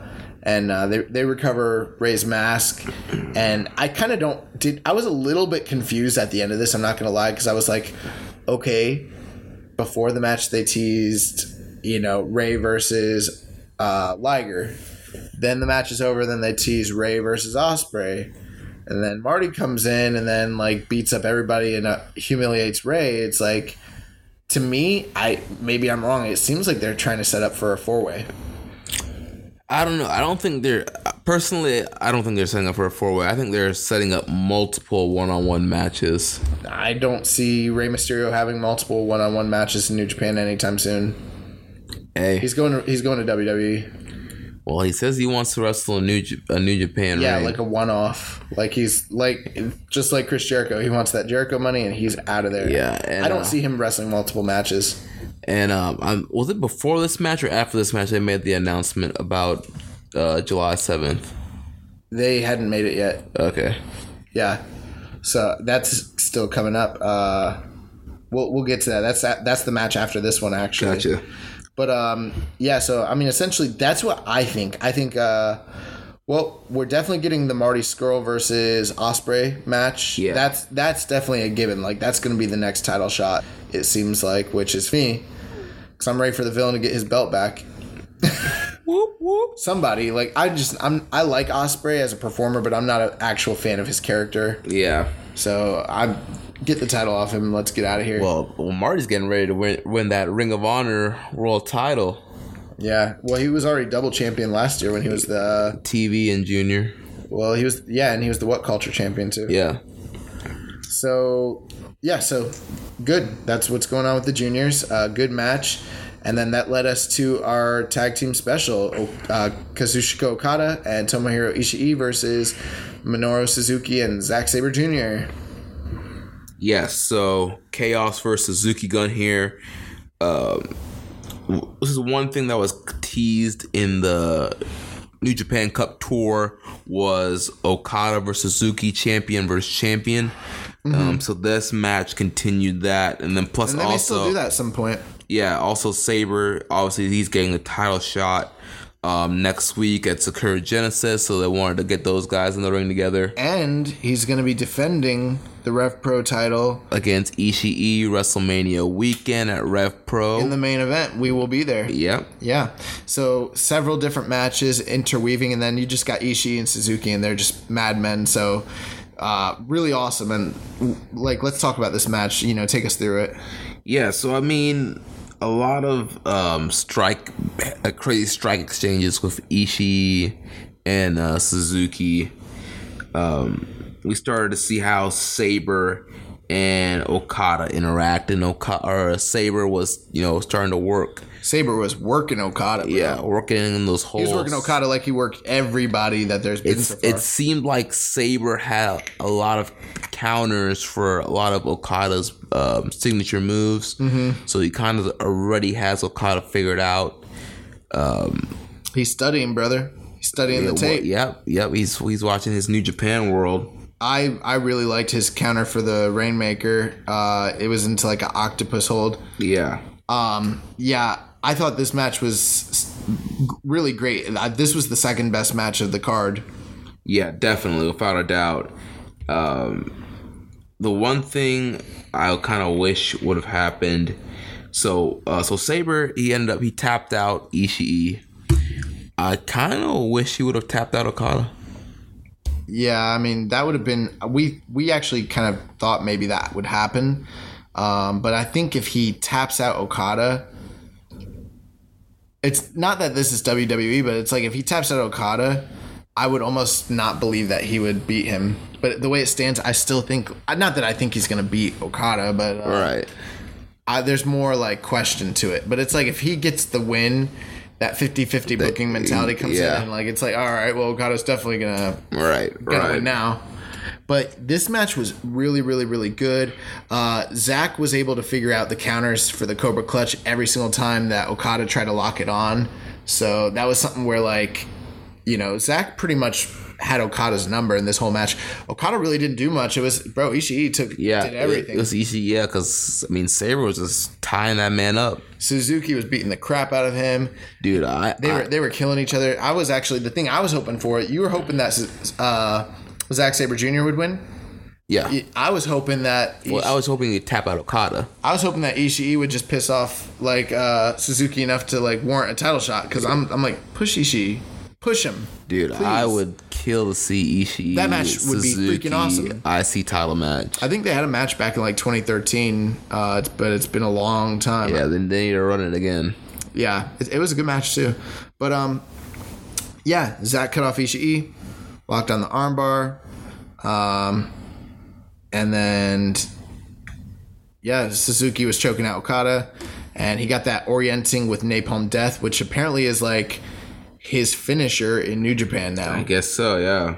So he has other moves, but that's his new deal. So yeah, this was something to set up, you know, future matches, and the Ishii and Suzuki stuff was just, that's what really brought this match to the next level, though. The hard hitting violence between those two guys. Yeah, dude, I need to book that match, please, somebody. Bro, all four of these guys have been on fire this year. Yeah, like all year. Like these are like four of the best guys in the company right now.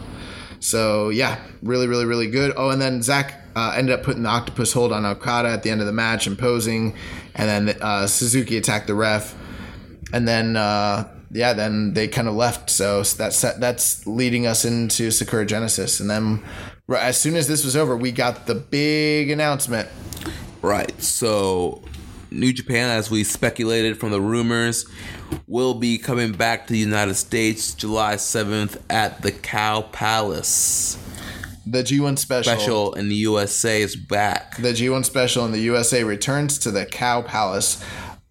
Mind you, a 14,000 seat capacity arena in San Francisco, one of the most legendary wrestling venues in history. This is going to be the test. It's not going to be a test, bro. They're selling out. They're gonna break that record before All In does. That's crazy. Yeah. I wonder if Young Bucks and Cody will even be on that show. I don't know. They'll be fine though. They're gonna make so much money at All In. Like they'll be fine. They'll be fine. But yeah, I mean, dude, we didn't know like how serious they already made the announcement. So it's like now I'm like, dang, do I need to get some time off in July? Yeah. And I think the thing here, that announcement kind of makes you realize why this card probably wasn't as strong as it could have been. Yeah. Because they knew they were coming back for the G1 special. The thing is, they sold the card out. We've talked about it before, too. Like, they sold out. They could have done whatever they wanted to. Yeah, and it's not like they gave us a bad show. It's like, dude, people that are like, okay, so we were with Rich, and like he was like, yo, they need to come harder than this. If you're gonna come to, you know, America, you got to come correct. It's like, dude, you want them to book you want them to book like freaking Wrestle Kingdom in North America, right? This is not Wrestle Kingdom. This is, you know, Strong Style Evolved. It's a New Japan show. This is the authentic New Japan product as it is. It's like, and I remember watching it and like I was like, well, this is better than anything I watch on WWE. And Rich was like, no, this wasn't better than Royal Rumble. And I was like, yeah, Royal Rumble's like that's a pay-per-view. It's like the best pay-per-view they've had in like 2 or 3 years. Like seriously, yeah, like one of them. Like they've been pretty bad. Like, this was better than Raw. Yeah, apples to apples. It's like just across the board as a show. Even if you're like, oh well, WWE has three-star shows, you know, 3-star matches on their shows, and this one did too. It's like, yeah, but I'd much rather watch these three-star matches in conjunction as an overall show. This is just a better show. I didn't have to sit through like 8 hours of anyone talking. I didn't have to see anyone get stretchered out. And you didn't have to see like 10,000 camera cuts. Yeah, I mean, like this was a great wrestling show, and I mean, it was a really easy watch. Nothing was like went too long or was terrible. And then that tag match was awesome, and then that led us into you know, the United States Heavyweight Championship match between Jay White and Hangman Page, which was a big test for both guys. Yeah, the semi-main event here. How about that? The press conference. Yeah, they had a press conference the day before at the New Japan Dojo. Both men had fire promos. If you haven't seen it, go find it on YouTube. Both men cut really good promos on each other. Yeah, their promos were really, really, really good. So this match, while it was very good, it was not great. That's my feeling anyway. Right. Personally, I think I was at like 3.75. I think 3.5, 3.75. Yeah, like 3.5. Yeah. But it was good. It was still really good. I mean, for everyone that criticizes Jay White, and say, oh, he's lowering the standard in New Japan and everything like that. It's like, well, okay, I see what you're saying, and maybe there is something to that, and I'm not going to sit here and claim he is Kenny Omega just yet. But at the same time, he's the most compelling character in New Japan right now, or at least one of them. He's one of the most interesting things that's happening in New Japan. Yeah. So it's like, I don't know, I'm not like, yeah, like star quality matters, match quality matters, but it's not like this guy is a terrible wrestler either. He's a great wrestler. Really great wrestler. Yeah, he really is, yeah. And I like his matches. I like his match. I like him as a wrestler. I mean, personally, I think he would work better as a babyface. Yeah, I agree. It's this Switchblade heel character is kind of a weird thing, but it reminds me of Seth Rollins working heel. Yeah, it's weird. Like, I didn't think Seth Rollins was great working heel. He's much better babyface. Right. I mean, especially on the Rollins situation, we've seen his spectacular offense. Like, why would you stop him from doing?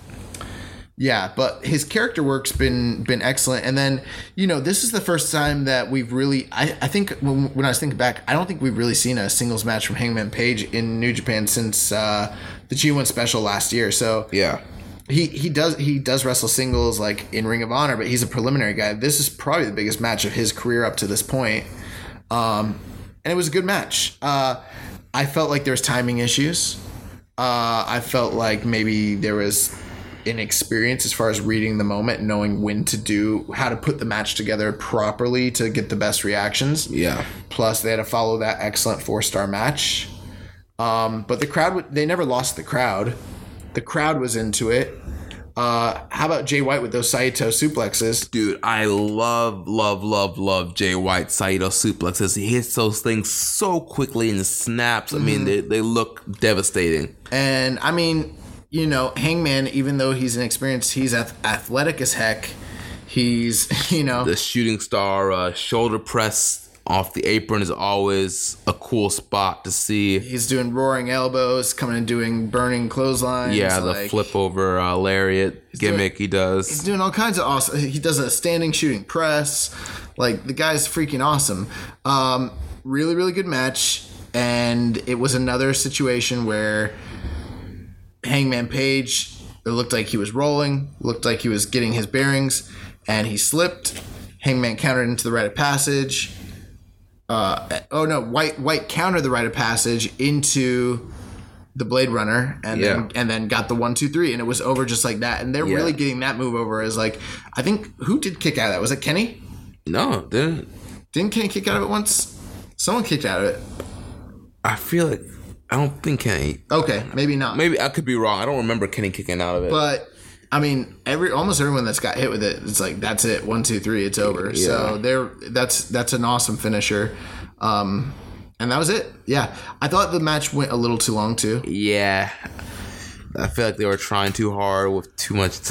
Well, both guys are inexperienced. They play better. Like they're both like not young boys, but I mean like they still younger guys. I mean Jay White. They kind of need a guy to like lead them through a great match like this. You know? Jay White's just coming back off excursion. I mean, Hangman's still kind of at that level. Yeah, I don't know if they were ready for this spot. The other thing too is like, Jay is a heel and then Hangman's a heel. Yeah, you had so it was kind of heel a weird versus dynamic. heel. Like, who were we supposed to cheer for in this match? Like, yeah, I mean, I don't know. So, Jay White got the win, and then we got an angle right after this. Right. So post match, David Finlay comes out and spares Jay White. Yep. And says he is going to be challenging for the United States Championship on April 22nd. I claim copyright infringement because he said, Jay, I'm not done with you yet. I'm not finished with you yet. Yeah, he said, I'm not finished with you yet. You're going to get these hands, Jay. But he basically said that they're going to fight forever. He said, right. like he's not done with him yet. They're going to fight forever. And he challenged him to April 24th, which, what show is that even? I think it's like wrestling. I'll look it up. I don't know how you pronounce it. It's in Cork and Hall, so it's not a big show. Yeah. But hey, I guess now we know why, Dave Finlay's been getting these pinfall victories over guys like just out of nowhere recently, right? Right. I mean, but the crazy thing is, David Finlay's 0 for 12 against Jay White. No, I think he beat him once. Maybe. I think he beat him in like their first match when they were young lions. Yeah. So like, okay, 1 for 11. I'm sure they'll have a good match, but this makes you think that the match in Cork and Hall is on the that's Road to Wrestling Dontaku. Gotcha. Why are they wrestling on Road to Wrestling Dontaku? I guess it's going to be it's in Cork, and so it'll probably be on New Japan World. It is on New Japan World. Yeah, so I guess they're wrestling on another Road 2 show, which they already wrestled on a Road 2 show this year. That's fine. I liked their first match a lot. I think I've said that a few times in the show, so it's on record. Anyways, so yeah, so Jay gets the win. Dave Finlay comes out and challenges him, and then that led us to the main event. Yes, the big tag team main event. So we didn't really talk a lot about this leading up to this. Like, we've talked about how this event kind of snuck up on us. I do want to say a couple things. So there was did you watch the Young Bucks versus Golden Lovers documentary? I did not. I saw like the minute clip they put out. I didn't get a chance to watch the whole thing. It was awesome. Like, you need definitely check that out. But this week, dude, Strong Style Evolved, no coverage. Like, it seemed like for like a month or whatever, just tidbits here and there. And then they come to America and boom. Boom, yeah. Dude, Dave Meltzer was doing interviews. I listened to the interview with him and Okada. It was awesome. Yeah. It was really I need to check that out also. Really good. Cage Side Seats was doing like profiles on all the guys. Yeah, that group Wandex was out there as well. Yeah, New York Times did a profile on Access TV, and Mark Cuban and New Japan Pro Wrestling, Sports Illustrated, Busted Open Radio, and different like publications were doing interviews with like the Golden Lovers and the Young Bucks.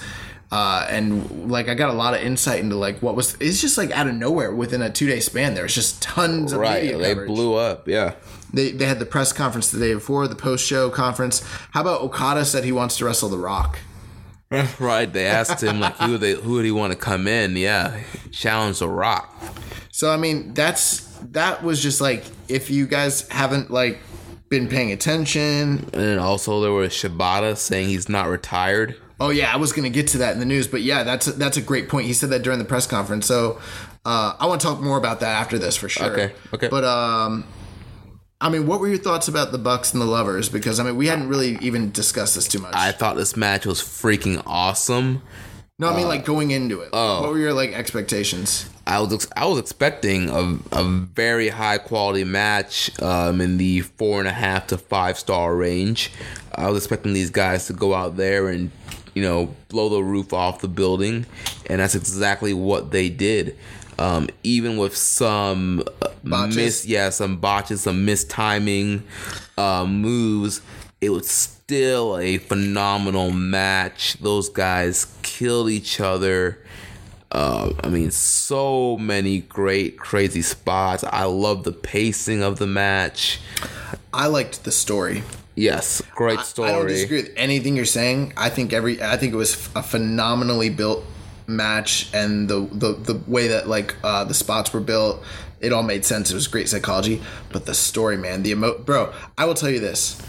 I was getting emotional about this match. You were, dude. You were like, I don't like this. These guys are friends. What are they doing?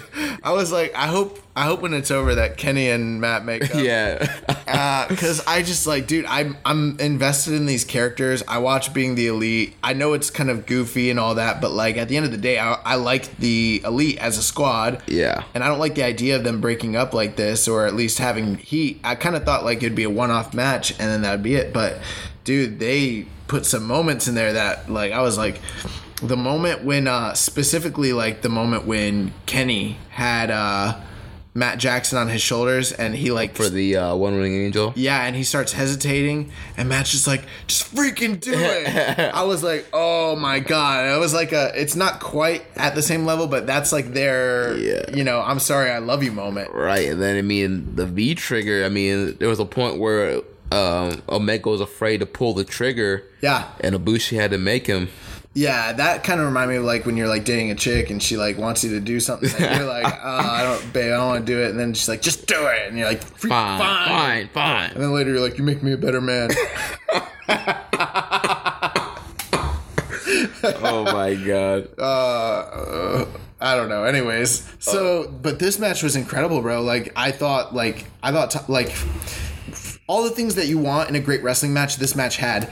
An incredible atmosphere, great crowd, great build, well wrestled, Great spots, awesome spots, exciting, hard hitting, near finishes galore on both sides. You didn't know what was going to happen. There was a lot of times where I was like, oh, the Bucks are going to pull this thing out. But I think deep down, like we all knew Matt was going to take the fall here. Right. Yeah. And ultimately, that's what ended up happening. Like there was a point where, so Kenny hits Matt Winged Angel, and you think that's the Nick jumps in and makes a save at the last second. Bro, that had me jumping out of my seat. I was like, okay, this match just went up a whole new level. Like another great moment. Yeah. And then he was like, what have you done? What have you done? He's like, what has this gotten you? He starts doing his freaking Nick like awesome athletic spot where he's just going off on everybody, but eventually they get rid of him, and then it's what do they call it, the golden trigger? Yep, golden trigger, the combo V trigger Kamagoye, and that was it. 1, 2, 3. And then Kenny was just like so emotional. He was crying. The Bucks were crying. I was like, man, this is an emotional match for these guys. Yeah, it is. And he was like, covering him, and he was like saying, I'm sorry, and like all this stuff. And I was just like, this is storytelling. Like you can have storytelling. I think we were talking about this last night, right? Rich had a great point about it. Like you can have a great story with the like story being in the ring. Yes, yeah. You know what I mean? And that's what they did. They told an incredible story in the ring. So like I was blown away. This was. Where were you on this? Were you full 5 snowflakes? Yeah, I'm throwing 5 snowflakes out. I'm pretty close to there. I think I'm there. I'll have to like. Dude, I mean, how long was this match? This match was what? They gave him a full hour instead of the standard 30-minute time limit. Yeah. They went over the 30 minutes. Yeah, 39 minutes 23 seconds. It didn't feel like it. It didn't feel like it at all to me. Yeah. I felt like a 15-20 minute match. Dude, it was so good. Very, very, very, very good. So good. So that was like just, it was the icing on the cake for a, for an American New Japan show. Like, we got a dream match that no one thought would ever happen with it just being, it was incredible. And as to me, that's the best Young Bucks match I've ever seen. Yeah. Yeah. I mean, blow away. Amazing.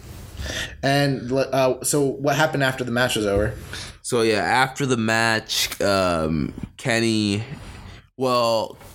comes out first, right? Well, Kenny and Cody are like walking to the back, and then Cody comes out. No, so it was Kenny first. Kenny tried to apologize and make up with them. Yeah, that was like the first part. Gotcha. I thought Cody came in after. Gotcha. Okay. Kenny comes back. Tries to apologize. He like reconciles with Nick. Nick was crying. He was crying. They hugged, and then he tried to reconcile with Matt. Matt was not. He wasn't with the smoke. Yeah, he wasn't with the smoke. Matt was like, nah. He's like, let's get out of here. So Kenny just feels despondent, and he starts to leave with Kota Ibushi, and then Cody comes in, and Cody is freaking fuming, and he's got like the nicest suit on ever that he's ever worn, by the way. Yeah. I was like, yo, why is that man so fitted right now? Like, you already wrestled tonight. Like, what are you doing? But anyways, he came in and he started going off on Matt, freaking out on him. And then Nick tried to grab him. And he pushed down Nick Jackson. Pushed him down just like Kenny did. Yeah. So it was like literally like the same scene that happened back at, what was that? That was New Beginning? Yeah. In Sapporo? Or Osaka? I don't remember.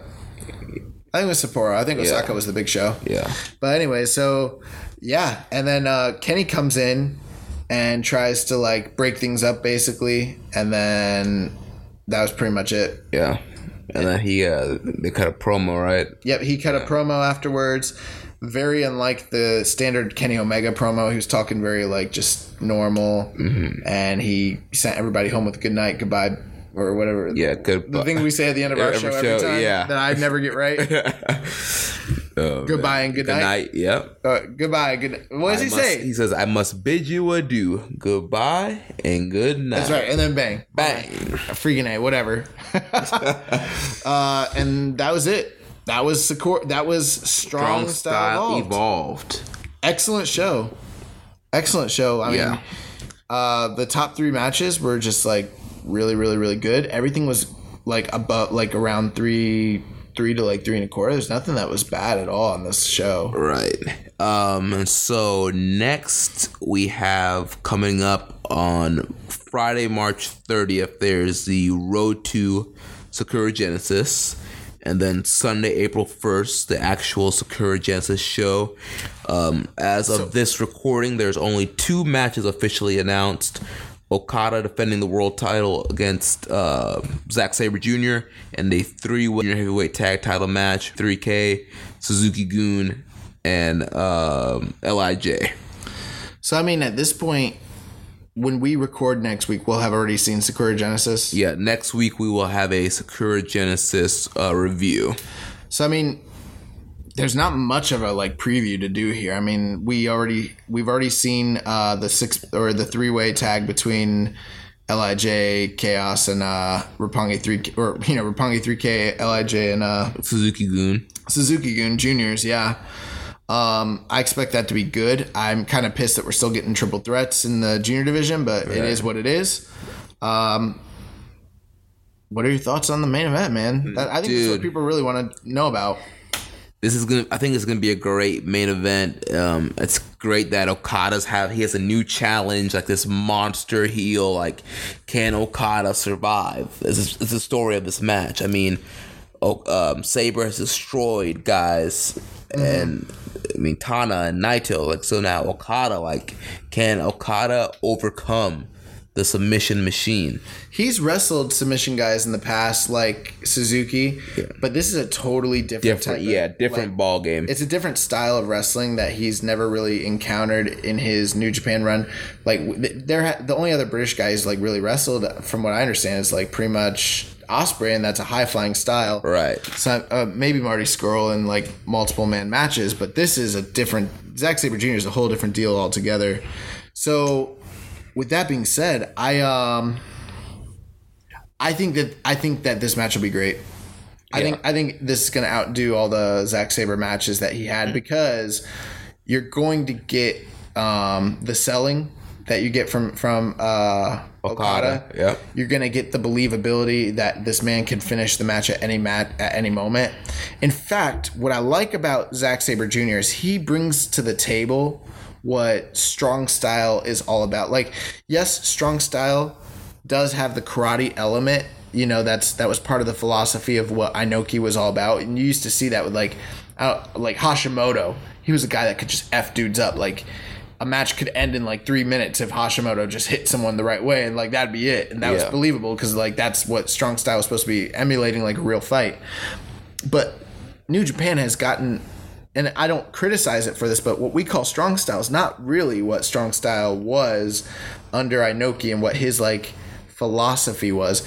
And this was a company that was based on the idea and like philosophy of submission wrestling, and they've gotten away from it.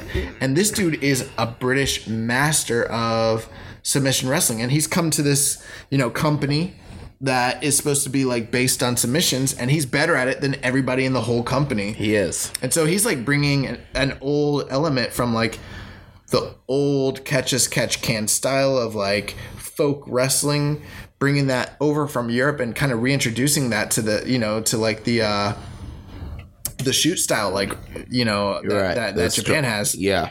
Like catch wrestling. So it's I think it's very exciting. I think that we're gonna see a Rainmaker. Oh yeah. I'm excited to see like what Okada does to overcome this guy, because it's a new test. And if Okada really is the ace and he's the guy that's supposed to carry this company and like represent it, he's gonna have to fight a smarter wrestling match and come up with a totally different game plan than anybody else. He's got to find a way to make Okada wrestle his match. You mean Zack Sabre Jr.? Yeah, Okada has to find a way to make Sabre wrestle Okada's match. Hey, well, everybody's got a plan until they get punched in the face. I'm serious. I think he's going to have to take the freaking fight to him. Right. And he's going to have to beat him up. He's going to have to beat Zack Sabre Jr. up if he wants to win this fight. Yeah. That's what it's going to take. And I'm excited for it. I think a lot of people are... I think fans aren't sleeping on it, but I think a lot of people who don't like Zack Sabre Jr. How about Zack Sabre Jr. got like the most like boos and cheers of anybody on the card? Yeah, he did. I mean, he was over huge as a heel. You were hearing the F Zack Sabre Jr. Yeah. And it's crazy that Meltzer was saying at PWG that Sabre was over huge as a babyface. He was. Yeah. So, but he wrestled more like the Escape style. Right. I mean, dude, Zack Sabre Jr. can be an incredible babyface. Look at the guy. You think that guy can't draw sympathy? Of course he can. Yeah, I mean, look at him. He's tiny. So, I mean, yeah. Uni. Yeah. So, a couple other just last notes. So, Rhodes and Omega, you heard about the idea to be some possible injuries there. Maybe that's affecting Supercard of Honor. Yeah, I've heard Omega say he thinks that he has an orbital bone injury. But, I mean, I think it seems like just being able to do that post-match press conference that he's... his injury is not as serious as he thinks it is. Yeah, there was a moment in the main event where he did a moonsault, and he was doing it while I can't remember what they were doing. The is that dual move that they do? The you can escape, and then Kota Ibushi rolls. Yeah, Kota Ibushi went to roll under, but Omega moonsaulted at the same time. They had bad space. Matt was too far away, and it was actually Kenny's fault because Kenny placed Matt too far away, and then created too much space, too much distance, and they all had to try to clear it, and it botched everybody. So he ended up hitting his head on Kota Ibushi's head, and almost broke his orbital bone. That looked bad. And then there was some speculation. So we'll get more to the reason, the storyline reason of why Cody Rhodes was wearing a belt, but this man came out here wearing a muscle belt like he was Hulk Hogan circa 1998. Yeah, Hollywood Cody Rhodes. But in the Wrestling Observer newsletter, Dave Meltzer was speculating that he may be dealing with the undisclosed back injury, and that might have been the real reason he was wearing the belt that night. Right. And they might just be introducing it maybe for merchandising purposes, but we're kind of keeping our eyes on that. So far, we haven't heard anything that indicates that Supercard of Honor is in jeopardy, but that would be a shame. Yeah, that would. And let's talk about Katsuyori Shibata, man.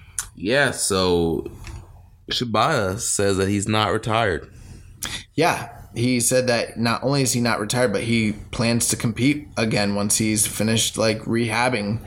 I mean, we just saw another wrestler that we thought was done forever come back this past week. That's right. I mean, Daniel Bryan, everybody's gonna be hitting him up about the hyperbaric chamber treatments and all that he's done. I don't know if that will be helpful in Shibata's situation. I don't know the science behind all of it, but I mean, it's great. Hey, if he wrestles again, I hope he does. I hope he's safe about it. Yeah. I don't know if he should. I don't know. I'm not a doctor. You know what I mean? Right. I mean, it's the whole thing. If Shibata gets doctors that clear him, they're clearing him to wrestle, to get thrown around on a mat. Just like Daniel Bryan, those doctors cleared him to take bumps.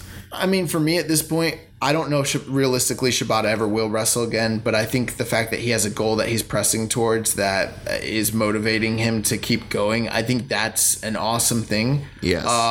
If we could see Shibata return to full form and like actual wrestle for real, I will freaking mark out like you don't even know. Like, but I mean, this dude's saying he's gonna wrestle, and I think if Katsuyori Shibata says he's gonna wrestle, we're gonna see him wrestle. I don't know if it'll be like full time or anything like that, but I mean, I think we will at some point see him back in the ring. Yeah, definitely. And I did not think that, like, dude, like a year ago, we thought this guy was gonna die. Yeah, like his situation was super dire. It was rough. Yeah. So I mean, that's great news. Other news that we got going on. So right off of the announcement of the G1 special that's going to be coming to the Cow Palace. Earlier today, New Japan made an official announcement that they're bringing Strong Style Evolved to the UK. Bam, overseas. On June 30th, they will be in Milton Keynes, and then on July 1st they're going to be in Manchester, so it's a 2-night show. We already know that they're doing the what's it called, the Ring of Honor tour. The Ring of Honor tour. What is it, the United Honor United, I think so. Yeah, Honor United tour, that's going to be in May. So then they're following it up the next month, returning with New Japan, and from the press release it says that they're going to be partnering with RevPro, but these will be New Japan shows in the United Kingdom. So I'm very confident that those tickets are going to go quickly. Yeah. Hopefully those shows end up on New Japan World. So yeah, we had an excellent week of wrestling. We got a new title challenger. We got a 5-star match, forwarded storylines. Like, New Japan is freaking on fire. Rich Latta had the audacity to say that this company's in the middle of a turn. Okay. But with that being said, you want to get to some news? Yeah, let's go to the news. So we got some matches that are announced that are coming up. So WrestleMania weekend, we keep talking about this. This is literally, 2 weeks away now? Yeah.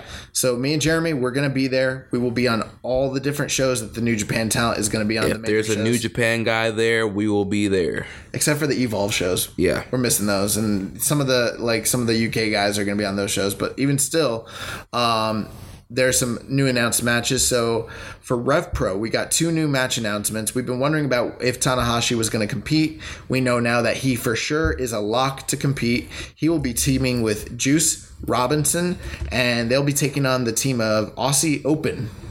Interesting. I've never seen Aussie Open, but I've never heard of him. I've seen the Ace and I've seen Juice. I'm excited for that combination. I've never seen Juice or Tanahashi in real life. Same here. So I'll be excited about that. But yeah, Aussie Open, apparently they're, as the name indicates, they're from Australia. They're supposed to be like one of the hottest new tag teams. So I've heard good things. And then Jeremy, why don't you run down the next match, RevPro weekend? Next match, we have Suzuki taking on Jeff Cobb. Holy freaking crap. Dude, this match is going to be insane. Suzuki is going to kill this man.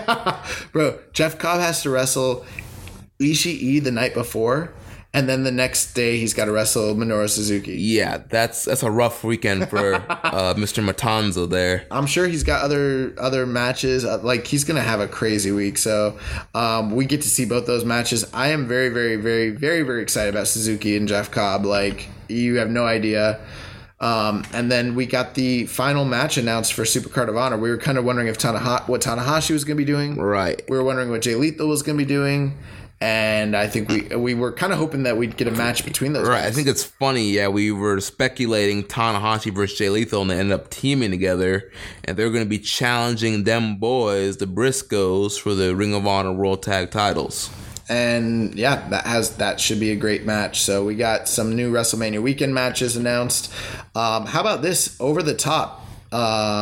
is just announced, and I believe Over the Top is from like Dublin. I think they're from Ireland. I think OTT? so. Yeah. I forget, but they're definitely a European company, and they announced their card for Scrapper Mania on May 12th, and they've got 3 matches that I think our fans and listeners are going to find very interesting. So they got Matt Riddle versus Will Ospreay. That'll be interesting. Which is a match we are seeing WrestleMania weekend at the WWN Super Show. Yep. So that will be this is going to be a month later, so it's going to be a rematch. And then they've got Suzuki against Keith Lee. Holy dude! Crap. I think that's the first time those guys ever wrestled. Yeah. So Minoru Suzuki versus Keith Lee, like that could be excellent. That could be epic. And then Ishii versus Jeff Cobb, again, the return match. So they've got 2 WrestleMania weekend rematches here just a month later, and then Suzuki versus Lee. I mean, that sounds like an incredible card, Scrapper Mania. I don't know too much about OTT. I know a few of the guys have competed there and stuff, but I think we should keep our eyes out for this card. Definitely.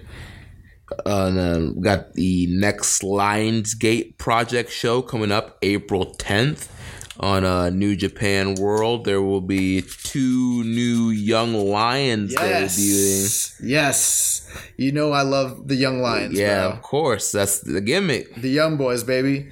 So we got 2 new Young Lions. I didn't do the research on them. I mean, I did read about them, but I mean, right. like, we don't have their names memorized just yet. Yeah, I mean, we've got a month till that comes up, but just the fact that we got a couple new Young Lions, I think you've been seeing them. They're both bald right now. Yeah. So, I mean, these are young trainees that just got shaved because they're getting ready for their debuts. So, they got humbled. So that's pretty cool. Let's talk about being the Elite. The Elite.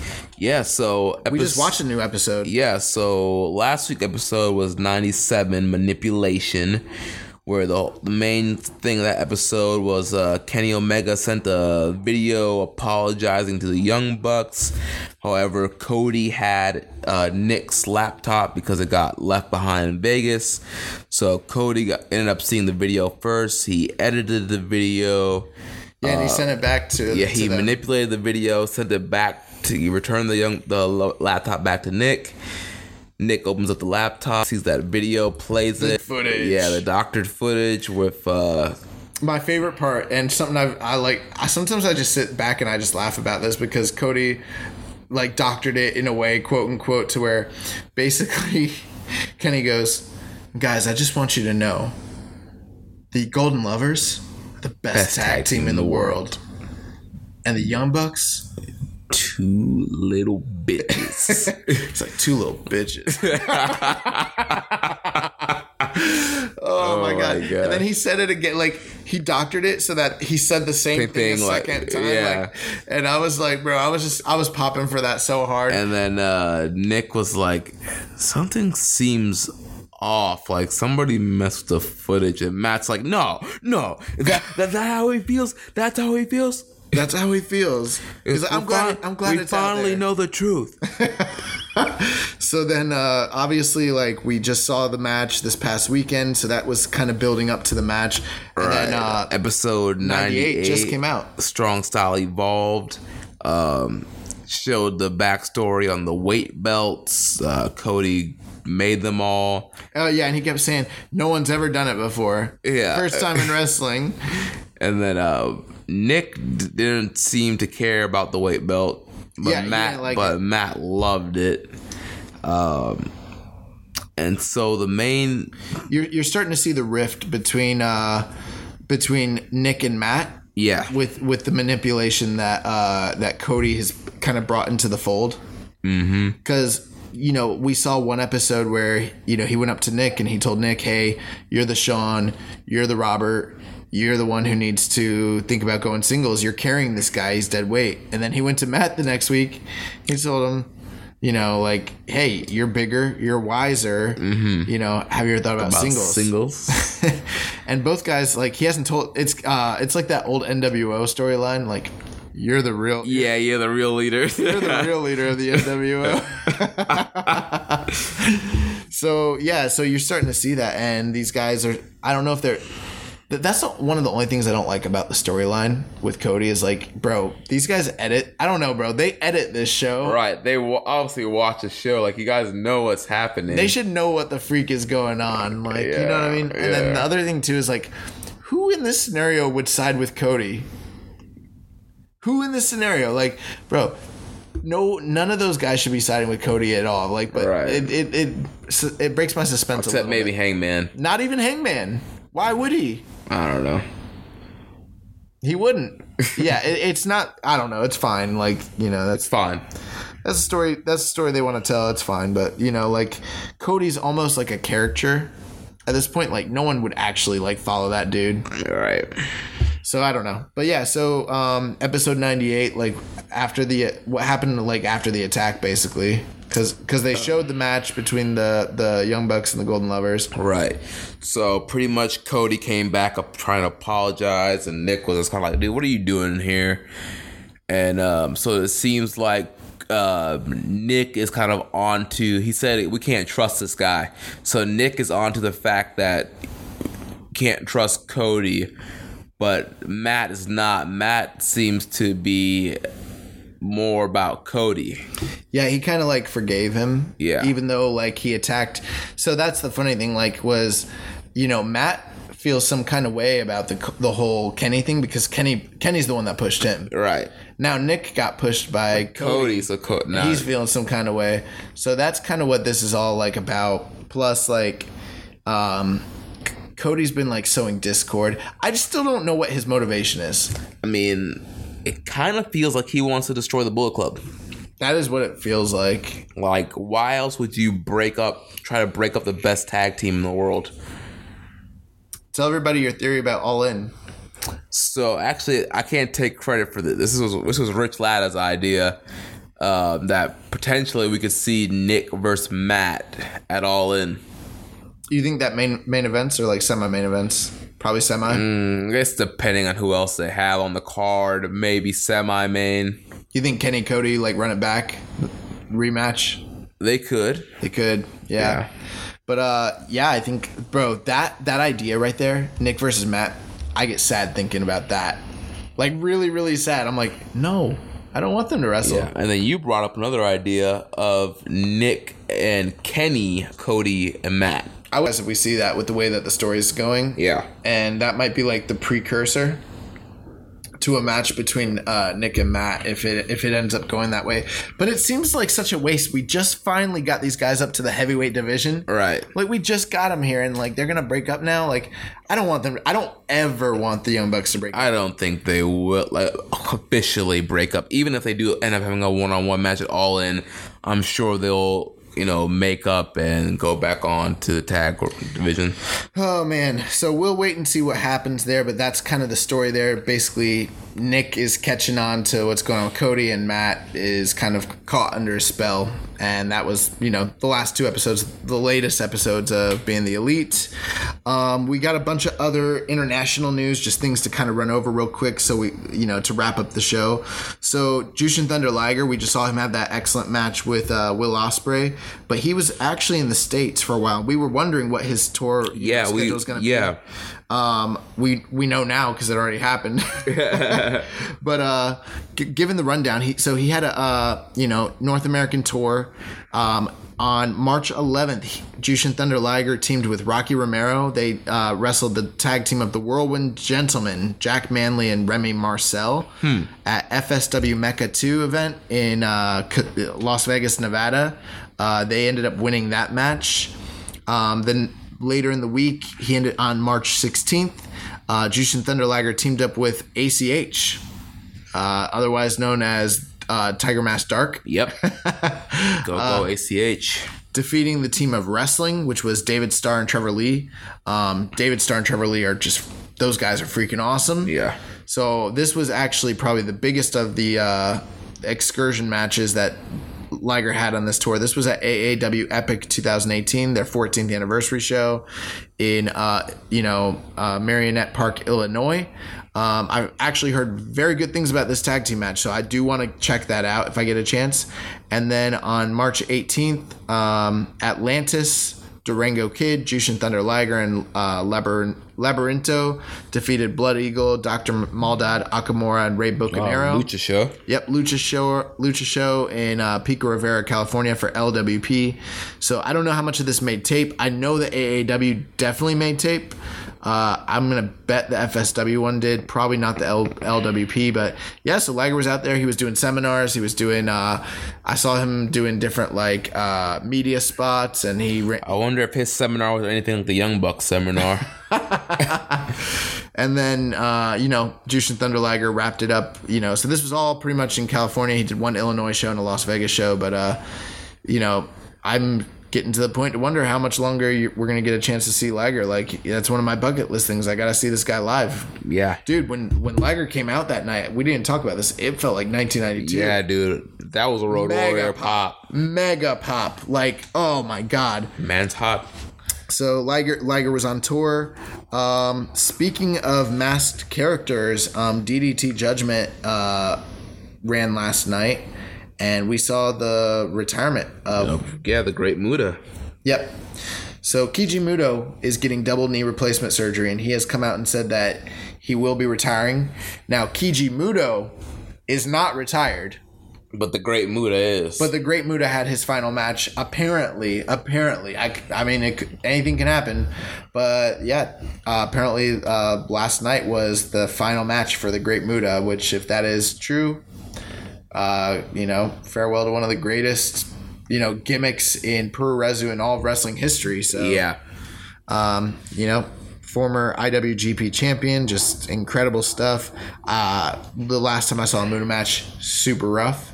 So I don't know how good that DDT match was. Yeah. But it was like an 8-man tag, so I'm sure they protected him somewhat. Also, in other news, so we've talked about the...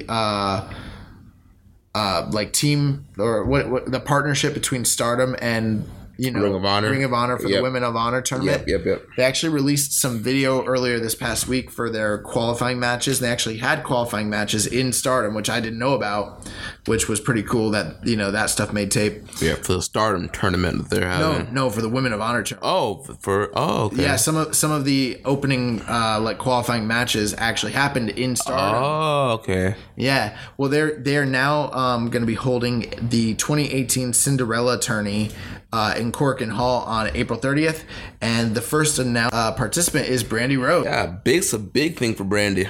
Yeah, I mean, Brandy's gonna be competing in Corkin, like that's crazy.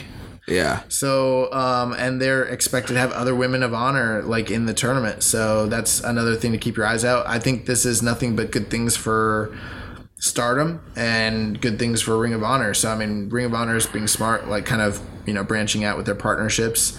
Mm-hmm. Speaking of Ring of Honor's partnerships, did you catch Joe Koff's interview with Sporting News? I did not. I missed that.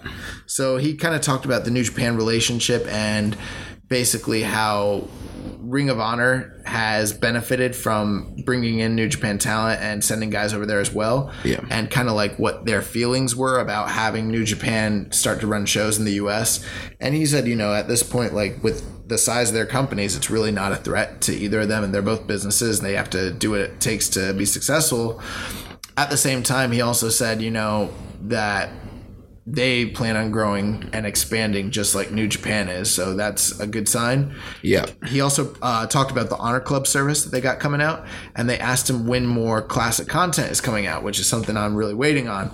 And he said that they're waiting to clean up the digital video. And he said the problem is right now they have all the tapes from like the early days, and he said that they don't look good, basically. And he's like, when you play it back and you play a modern tape versus what they had in 2003, it just does not stand up.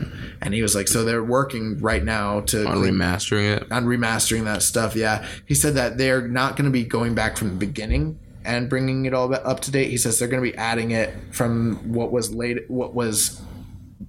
most recent, and then start going back accordingly, because that's going to be easier for them, like money-wise, essentially. Right. So that's good news, though. I mean, like they're planning to, essentially add more of that classic content that we're waiting on. We got some other news, Jeremy. Yeah. So Finn Balor has a very interesting shirt that just came out from WWE Shop. saw that? Yeah, OGBC, which also in WWE stands for Original Balor Club. But I think we all know the true meaning of that. I saw also where Fale tweeted that, and then he put up his shirt, which says OG Bullet Club as well, that he sells in his store, and that they also sell it in the UK New Japan store. And then Matt Jackson tweeted Fale, he's like, better be careful with that. They're going to give you a cease and desist. And he basically put up both of their shirts side by side, and he said OGB Club, OGBC over there, OGBC over here. And I was like, that's tight. Yeah. So, Finn, Gallows, and Anderson all wearing those shirts. I kind of want that OGBC Balor Club shirt because it doesn't say Balor Club on it. It just says OGBC, and I'm kind of like, that's tight because now I kind of want to wear it. Like, it's like a Bullet Club shirt, basically. Right. How about Vader? Yeah, I had open heart surgery. What was that? Today, yeah. So, we reported last week that, he was getting surgery. We hadn't heard anything about it. And then suddenly, earlier this week, Vader, retweeted saying that he was having to have full open heart surgery and that, he actually did release a video a couple hours before the surgery. I haven't heard anything today. So we're still hoping for the best, but that seems to be a lot more serious of a procedure than what we had anticipated was going to be the week before. So again, thoughts and prayers go out to Vader and his family. Definitely. Then also a big announcement for All In. The Lucha Brothers, Pentagon and Phoenix are signed for All In. Yeah. So that's a really, really big deal. I've seen both those guys wrestle. I love Pentagon Phoenix, and I whatever it is that they're going to end up doing, I think it's probably going to be something awesome. Yeah, definitely. Did you hear about Vince Russo wanted to be All In? Yeah, apparently, this clown wants to be All In. Dude, he needs to be all out and just get out somewhere. He was saying something to the effect that, the stuff that these indie guys are missing with the controversy and the stories and the sex and all that, he could bring that to them. So he's he said that he'd offer his services, whether it was officiating, ring announcing, in the back, throughout the resume, pretty much. Yeah, pretty much. Announcing or calling. He'll do it. He's like, he sees money there, and he's gonna try to leech on as quickly as possible. Yeah, for real. Yeah, for real. Also, we announced a few months ago that All Japan was releasing their own streaming service. Well, it officially launched. And last night they had their first streamed event, and Kento Miyahara won the Triple Crown champion back from Joe Doring, which I know you don't follow it as much as Kento Miyahara is the ace. He's the ace. He's like their Tanahashi. He's freaking awesome. That All Japan Champions Carnival that we talked about, that's super stacked. That's next month, and he's going in as the champion now. So it changes the whole dynamic of who might win and that sort of thing. And, the winner of that tournament basically gets a title shot the month after. So from all reports, this is actually one of the best matches they've had all year, the Doring and Miyahara match. And it comes really, really highly recommended. So that's super success for All Japan. Good to hear that they're doing well again, after years of struggle. And I am kind of thinking about maybe getting that streaming service. Why not, man? I want to see that bro, that Champions Carnival. The Champions Carnival, yeah. It's more stacked than any G1 has been in years. Yeah. Honestly, it really is. Other news. So Josh Barnett, who called Strong Style Evolved last night, he's, former New Japan talent. He was actually flagged last year for USADA violation. He's obviously an MMA fighter. Right. He is the first ever official person to get away with just a reprimand from USADA for steroid use. He was able to actually prove emphatically, without any doubt, that his test failure came from a tainted supplement that he was taking that was not an actual steroid, but had banned substances in it, and he proved it, and they gave him a reprimand, and he will be returning to the UFC shortly. First time that's ever happened with USADA. Wow, that's interesting. Be curious to see who his first fight back will be against. I don't know. The last time I saw him fight, he got choked unconscious. So he's a heavyweight, right? Yeah, Barnett's like one of the all-time greats. Yeah. He's incredible. Also, how about this? Scott D'Amore was at Strong Style Ball last night. Yeah, Scott D'Amore, one half of the Golden Bookers. I guess that's what that tweet really means. one of our fans corrected me on what that news meant on the comments earlier this week.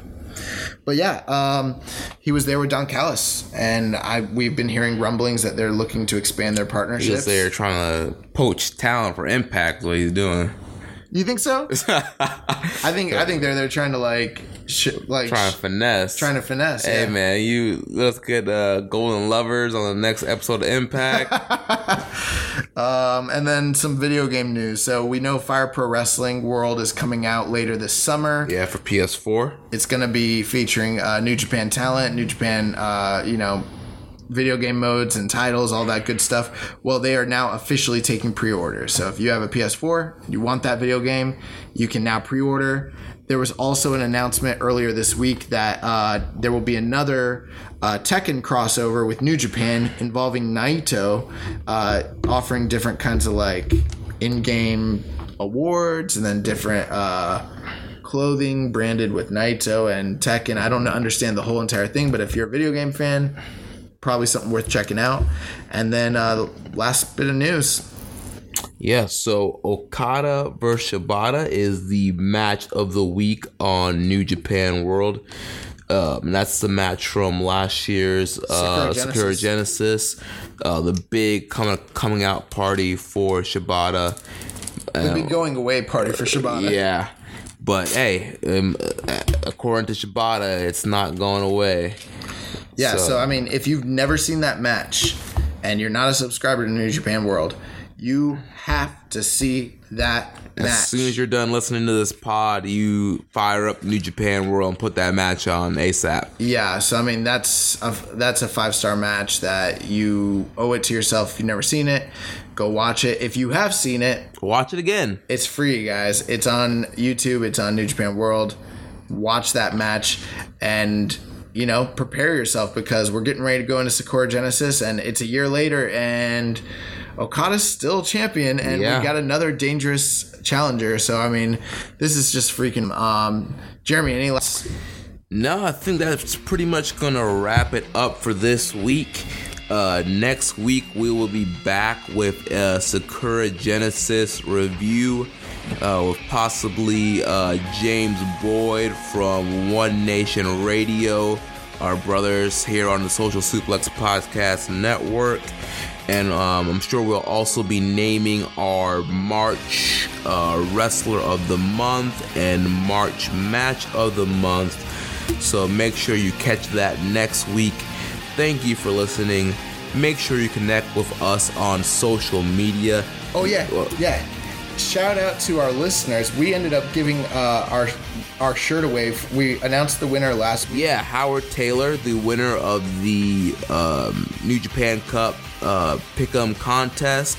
Australia, all baby. The way from Australia. He is getting a Toro Yano shirt delivered to him. Will be to him shortly. So guys, when we say we're gonna buy you stuff, we're not working. It's a shoot. So when we do these contests, enter in and you could win something. Yeah, I didn't expect it to be all the way in Australia. All the way in Australia. Yeah. That was something where I was like, oh, word, we gotta pay for that shipping? All right. Like on Ryback's podcast, he would always have this running joke about only giving away stuff to people in the United States and skipping all the UK entries. But yeah, we don't care where you're from. Enter our contest. We'll hook you up with something. So Howard, I hope you enjoy your Toro Yano shirt when it comes in. Make sure you guys are connecting with us on social media. You can follow us on Twitter. The show is at KI Strong Style. I'm at Jeremy L. Donovan. The brand at Social Suplex. You can follow us on Facebook, facebook.com/Social Suplex. You can join our group also, the Wrestling Squared Circle, facebook.com Wrestling Squared Circle. We need some more New Japan fans up in there. Desperately. Yeah. You can follow us on Reddit. I am the Pro Black Guy. Josh is Keeping It Strong Style. Check out all the other shows on the Social Suplex Podcast Network. Rich Latta and James Boyd have One Nation Radio, One Nation Live. Ricky and Clive Wrestling Show. Those guys are from Scotland, do a great job. Shout out to Ricky and Clive. They had a special episode last week. Ricky was unable to be on, but they had rants from SMC and Kyle Moores, who is one of our most active members in the Wrestling Squared Circle Facebook group. What up, Kyle? So check that episode out. The SMC podcast, they are on hiatus right now. At some point, those guys will be back, so be on the lookout for that. And just continue to support our network by leaving a rating and review on the app of your choice. Also, we're on Spotify now. What? So you have that Spotify membership. You can stream all the shows from the Social Suplex Podcast Network on Spotify. I did not know that. Yeah. Oh my God, that's why I'm just in town. I just show up, you book the territory, I have no clue what's going on. Hey guys, another thing. When you see us post this show on freaking Reddit, stop downvoting our show. Our show is good, man. We're trying to get over out here, man. I'll be like looking on Reddit and all of a sudden we got like 12 votes. Then I look an hour later, 4 votes. What the heck happened? And like, no, it's not even like people are like, yo, your show's like, no one's commenting. Right. Your show sucked this week. Hey, if you guys think the show sucks this week, just put it in the comments. Let us know. Be real with us. And we'll bury you. Then we'll come on here next week and bury you. No, but look what this jabroni said. For real, we want feedback, whether it's positive, negative. Like, if you're downvoting, let us know, like, for a reason. Like, hey, didn't like the show this week. And if you guys like the show, like, share it. Share it. Facebook, Twitter. Share it with your friends. Let them know about Keeping It Strong Style. Help us grow. Share the whole Social Suplex Podcast Network. Remember, WrestleMania weekend's coming up. If you guys are going to be out there, look for us. We'll, at some point, be wearing our red Social Suplex shirts. So be on the look. We should do something Sunday. Social Suplex get together. Yeah, we'll Keeping It Strong Style get together. We'll all chop each other like super freaking hard. Oh my gosh. Be fun. Well, until next time, goodbye and good night. Bang. Pew pew. Thank you for listening to Keeping It Strong Style. We'll see you next time.